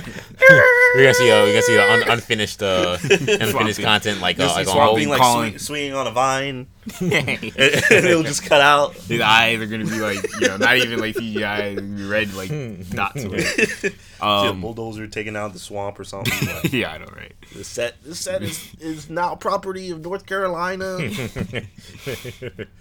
Yeah, no, I mean, the show is trending in the right direction. I like the Sunderland character as a villain.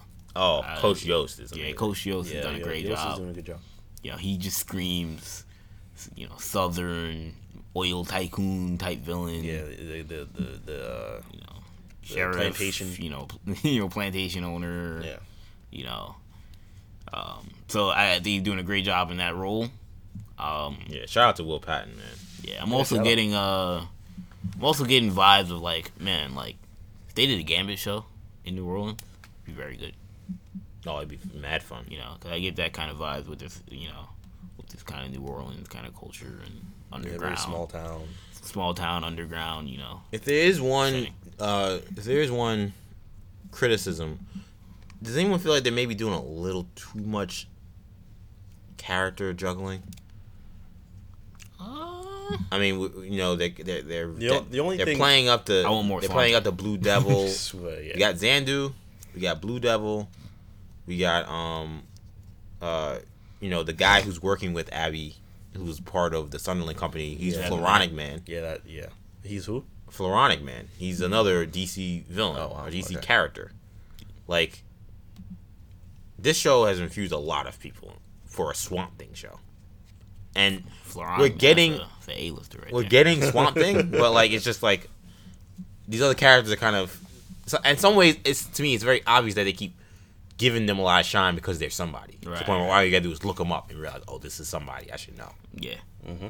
But they're not John Constantine. Right, and sometimes I wonder if that. Sometimes I wonder, and like in the episode before, they had the dude the spirit that appeared in the swamp with Swamp Thing is another DC character. Yeah. So, and forgive me for not remembering his name at the moment, but like EJ, you don't remember from Swamp Thing issue 475? Swamp Thing number 576, panel 12. You don't remember that? No, I don't remember that. No, but it is. I think it is something that I'm keeping an eye on. That if it becomes too much, what happens then? That's fair. Because like you said, it's a Swamp Thing show. Because they're clearly trying to advance those other characters too. Like the actor, like they're clearly advancing his blue. That's Blue Devil in the comics. Right. You even see the costume in his trunk. Like they're advancing. What worries me about that is that the show only has one season. That's part of the reason why it upsets me, because like this isn't going anywhere. So maybe they thought like, oh, we're gonna create all these things that we can, they can go back to in a second season or even a third season, Or a crossover. Imagine if Gotham only had like 1 or 2 seasons. You know how many stuff would be like, or Arrow even only had 1 or 2 seasons. You know how many things they would have introduced that we'd be like, that just never got, rehashed. So many things left unanswered. What if the Titans go to? I want to say Slaughter Swamp. I wish it was Slaughter Swamp. What if the Titans go to? Was it Murray? Or whatever. Yeah, I guess Murray. What if the Titans go to Murray? That would be crazy. Show has a big budget. They seem to be giving that show a lot of shine. It kind of feel like, what's the point? Yeah. Swamp Thing has no. It's like just to appease. I mean, the Arrowverse did it, so it's not like Berlanti's never done it before. Did it with Constantine. Yeah. Being like, let's do a one-off with this character. A Phantom Stranger, by the way, was the character I was talking about. Okay. Yeah. I'm glad. And Ken, I know you said you wanted more Swamp Thing, and I do too. But I'm glad. I'm surprised. I've already gotten more Swamp Thing than I thought I would even get. Yeah, I'm actually agreeing with Sham. Swamp Thing wasn't even going to show up. We've seen a good deal of him that I don't sit around saying. I know some people are saying that. Oh, I wish we had more Swamp Thing. I mean, we've gotten a lot. I don't. Yeah, and he doesn't look bad. Yeah. And he looks great. He doesn't look like some campy guy, some guy in a suit. Yeah, it doesn't look like Don I think they've Cheadle's been smart though with how they've used him. Like they haven't decided we're gonna put him in like these crazy action. Yeah, crazy action scenes. Yeah, like he's kind of just walking around. Yeah, when they put him in action sequences, they kind of use his power in unique, cool ways. Right. And even when he's fighting someone, like usually he doesn't really move that much. Like, which he shouldn't. He's Which Swamp he Thing. shouldn't, right? So they've been very. I mean, they've done. This show is very good. They've Yeah, been James Wan knows what he's doing. They've done Yeah, a lot of like, smart stuff. my With only everything they've done. It's just critique- unfortunate that it's not gonna move on. My only critique, and this is more of a personal thing for me, is that it still for me is a little too horror. Like, they're definitely making this a horror movie, horror TV show type of thing. I mean, is that a critique or is that just you don't like horror? Well, yeah, that's the thing. It's a personal what I'm thing. wondering, yeah. You know, like, I mean, it's just not your everyday superhero show. Which, I mean, maybe not isn't a problem, but like, they're not even going for like it's dark, like it's horror. Like, you can do dark, but they're going for the horror genre. Like, that's the genre it falls under. And I mean, Is it part of they you didn't also? lie to us. It Yeah. seemed like that's but what James Wan does. I feel like that's what Swamp Thing is, though. I agree with that. Too. I mean, Yeah, I you can feel make like that if you're case. gonna stay true to the material, that's what it is. And is it last thing on this? Does anyone also maybe feel like I do feel like the show's kind of running into a what the conflict is issue now, because they've kind of gone past the plant flu, so to speak. Well, now it's going to they be gone them past it, hunting though? down Swamp Thing, I would imagine, right? I mean, because those people are still sick. Yeah, I guess. Or I mean, well, she stabilized them, so I don't. We're still Yeah. waiting to see if that cures them. Yeah, but like, why? Like, okay, so they're gonna like. That's the only thing in the last episode that like, okay, the guy realized that the Swamp Thing's out there. Yeah, there is Yeah. a Swamp Thing. I just don't know like what like. I don't know. I guess for me, it just seems a little too cookie cutter. Like what's okay? So why is this now like a situation where this guy has to find him to research him and search that's not to me, that's not a compelling. Yeah, it just seems like your typical, oh, I'm the bad guy, wants to make money, and this guy is incredible. He's a He's specimen. a potential moneymaker. Yeah, he's a potential moneymaker somehow, and we got to analyze him. So to do that, we got to catch him. Oh Like, yes, imagine if Days of Future Past, what you're gonna talk about now, like had nothing to do with like the future or anything. If the conflict was just, oh, Mystique, like Mystique is such a great specimen, we gotta capture her and study her. Like if it wasn't, this leads to then creating like killing machines that like right. creates a worldwide Holocaust. And you know, So and Like that would be whack if that wasn't the case. and I completely agree with you. I think it completely is cookie cutter, but I don't even care. I'm totally on I'm totally on board anyway. So what you're saying, EJ, is that Swamp Thing needs a flash forward to like 30 years in the future when Swamp Thing If I don't see It's Swamp Thing's captured. kids. and Sunderland has an army of Swamp Thing that are It's terrorizing the world. terrorizing Gotham City, terrorizing Metropolis, terrorizing everywhere. So we're at the end of the show now. So this is our movie flashback. I think that's what it was called. Our Movie flashback. yeah, our superhero movie flashback. Yeah, I think that's what it was. But I guess that's what we're going with. Yeah, let's go back to that name. Now I don't know why I can remember it. So this week our superhero movie flashback is X-Men: Days of Future Past, the Road Cut. So you guys have seen, I'm assuming, Days of Future Past. Was that in the window of us reviewing shows, movies yet? That might have been right before. Apocalypse is the first X-Men movie. But I mean, I don't know if we want to relitigate so much about the movie we've seen that we all know. Yeah. It's more about the Road Cut edition of it and what they added that was not in the movie. And it's a pretty substantial amount. Now it's later in the movie. Like we were watching and I'm like, are we sure this is the Road Cut? Like Shamar, we had it on Amazon. I'm like, Shamar, check to make sure this joint is the Road Cut. I don't want you to spend money on the regular cut when we got the Blu-ray somewhere lying around we could put in. But we got to the point where the story changed. And it changed in one way that was not seen, that had nothing to do with Rogue, which involved Raven going back to the mansion. I'm glad that was cut out. It looked kind of weird. Like it looked like something that didn't make much sense, and I think it didn't even make sense in regards to, I believe, the scene in which Beast is explaining to them like his setup. To me, it looks clearly reshot. Right. Like the clothes are different. Like the clothes that he went in there and said, "Hey, we have a problem." Like Raven was here, and the clothes they're wearing when they go into his lab is different. So I'm like, okay, this is obviously a clear reshoot. Like they clearly shot one of these two things. I assume it was a scene of them in the thing, but so that part I kind of was happy they kind of got rid of it. Though I kind of understood more. Like it never really made sense why Charles couldn't just locate Raven through Cerebro anymore. Like he tried and then just stopped, and then he only knew by just the TV. Like that just seemed weird. So it made sense that like Raven, knowing that he has that, would like try to take it out. It just seems like the only thing that made it weird to me was, okay, I'm flying. You don't know where I'm flying. I'm actually flying to your house. I'm gonna break in. I'm gonna chill. I'm not even like gonna just break in and like ruin everything. I'm gonna like chill with Beast, hook up a little bit, and then break his heart again, and I'm gonna smash your like the plan just seems insane and way too risky for someone who like clearly had a very big mindset of like trying to commit a big assassination. So that part, it was cool to see. It was really awesome to see. Like, oh wow, this is a different way to interpret this, and it kind of makes a little more sense. But I think it kind of was weird. Did they add the Mystique stuff in the beginning with Charles talking about her, or was that in the movie? Talking about how he knew Mystique. I think that was in the movie. I think I remember when I first saw it being like, this is ridiculous. Like Patrick Stewart's never mentioned Raven once, and now he's talking about Raven. I'm pretty sure that was also in the movie. Yeah, I think that was in the movie. I could, after I've talked to you guys, I can pull up a rundown of what was different. But then the second part was larger. But quickly, what do you guys think of the Raven scene of her going back to the mansion? I mean, I thought it was fine. I don't know. I feel like that may have been one of the things where it may have been cut for time. That's what more than anything else. Largely. Yeah, because I'm looking at that. I'm like, that could have been in the movie.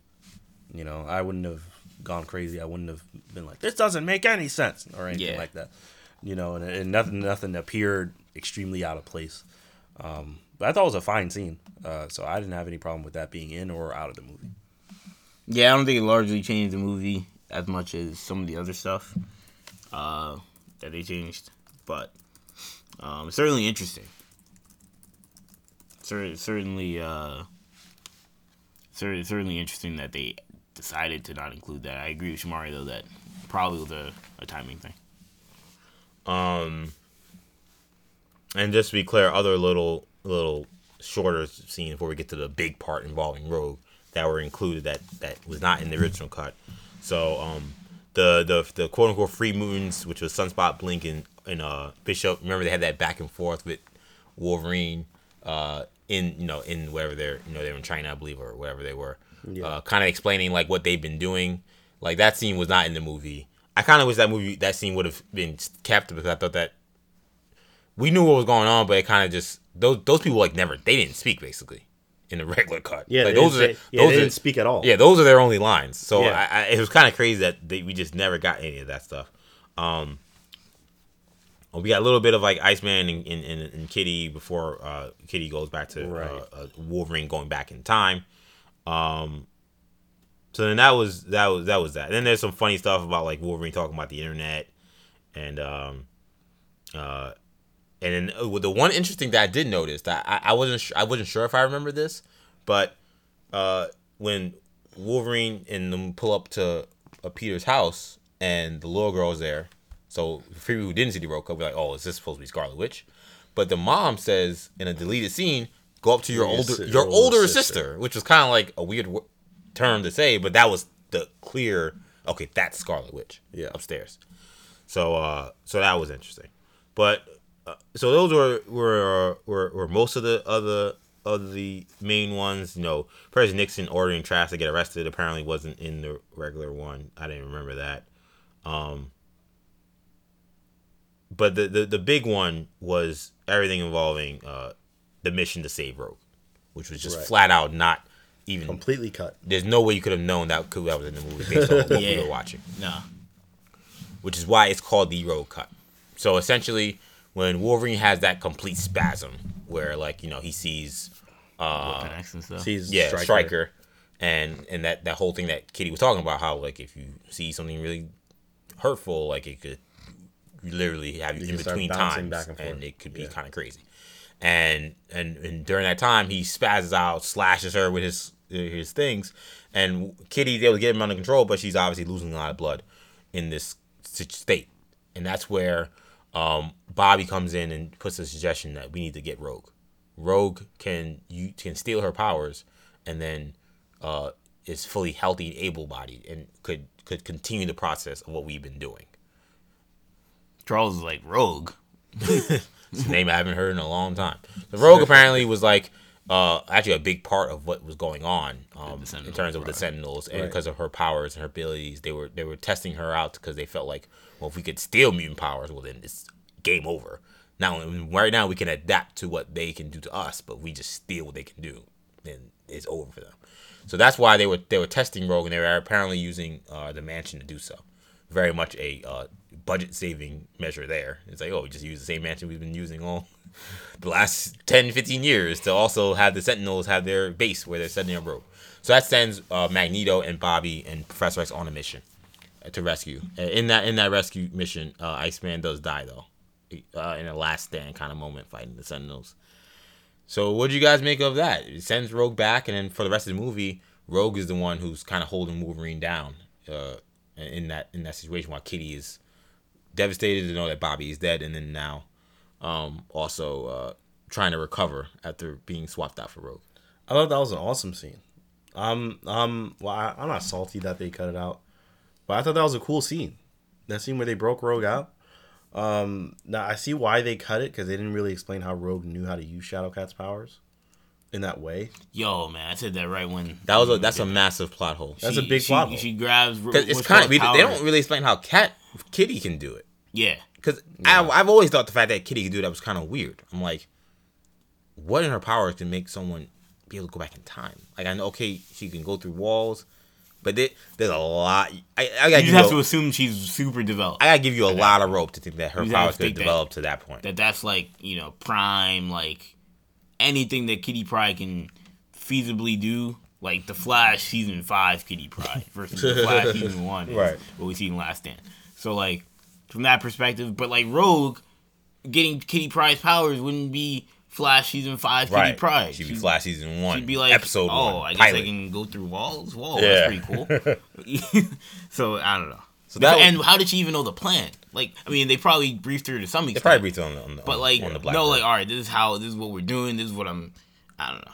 It was also a neat thing that them trying to get out of Westchester explained how the Sentinels found them, because when the Sentinels got stuck on the Blackbird, and Charles was able to shake them off, but the arm, which had a tracking device, was stuck. Yeah, it was stuck on the plane. And that's how they found them, which made sense as to why there was that like massive collection of Sentinels. Because in the movie, I'm like, damn, how they just all rolled up. They just pull up out of nowhere. Like, how'd they find them? How'd they find them?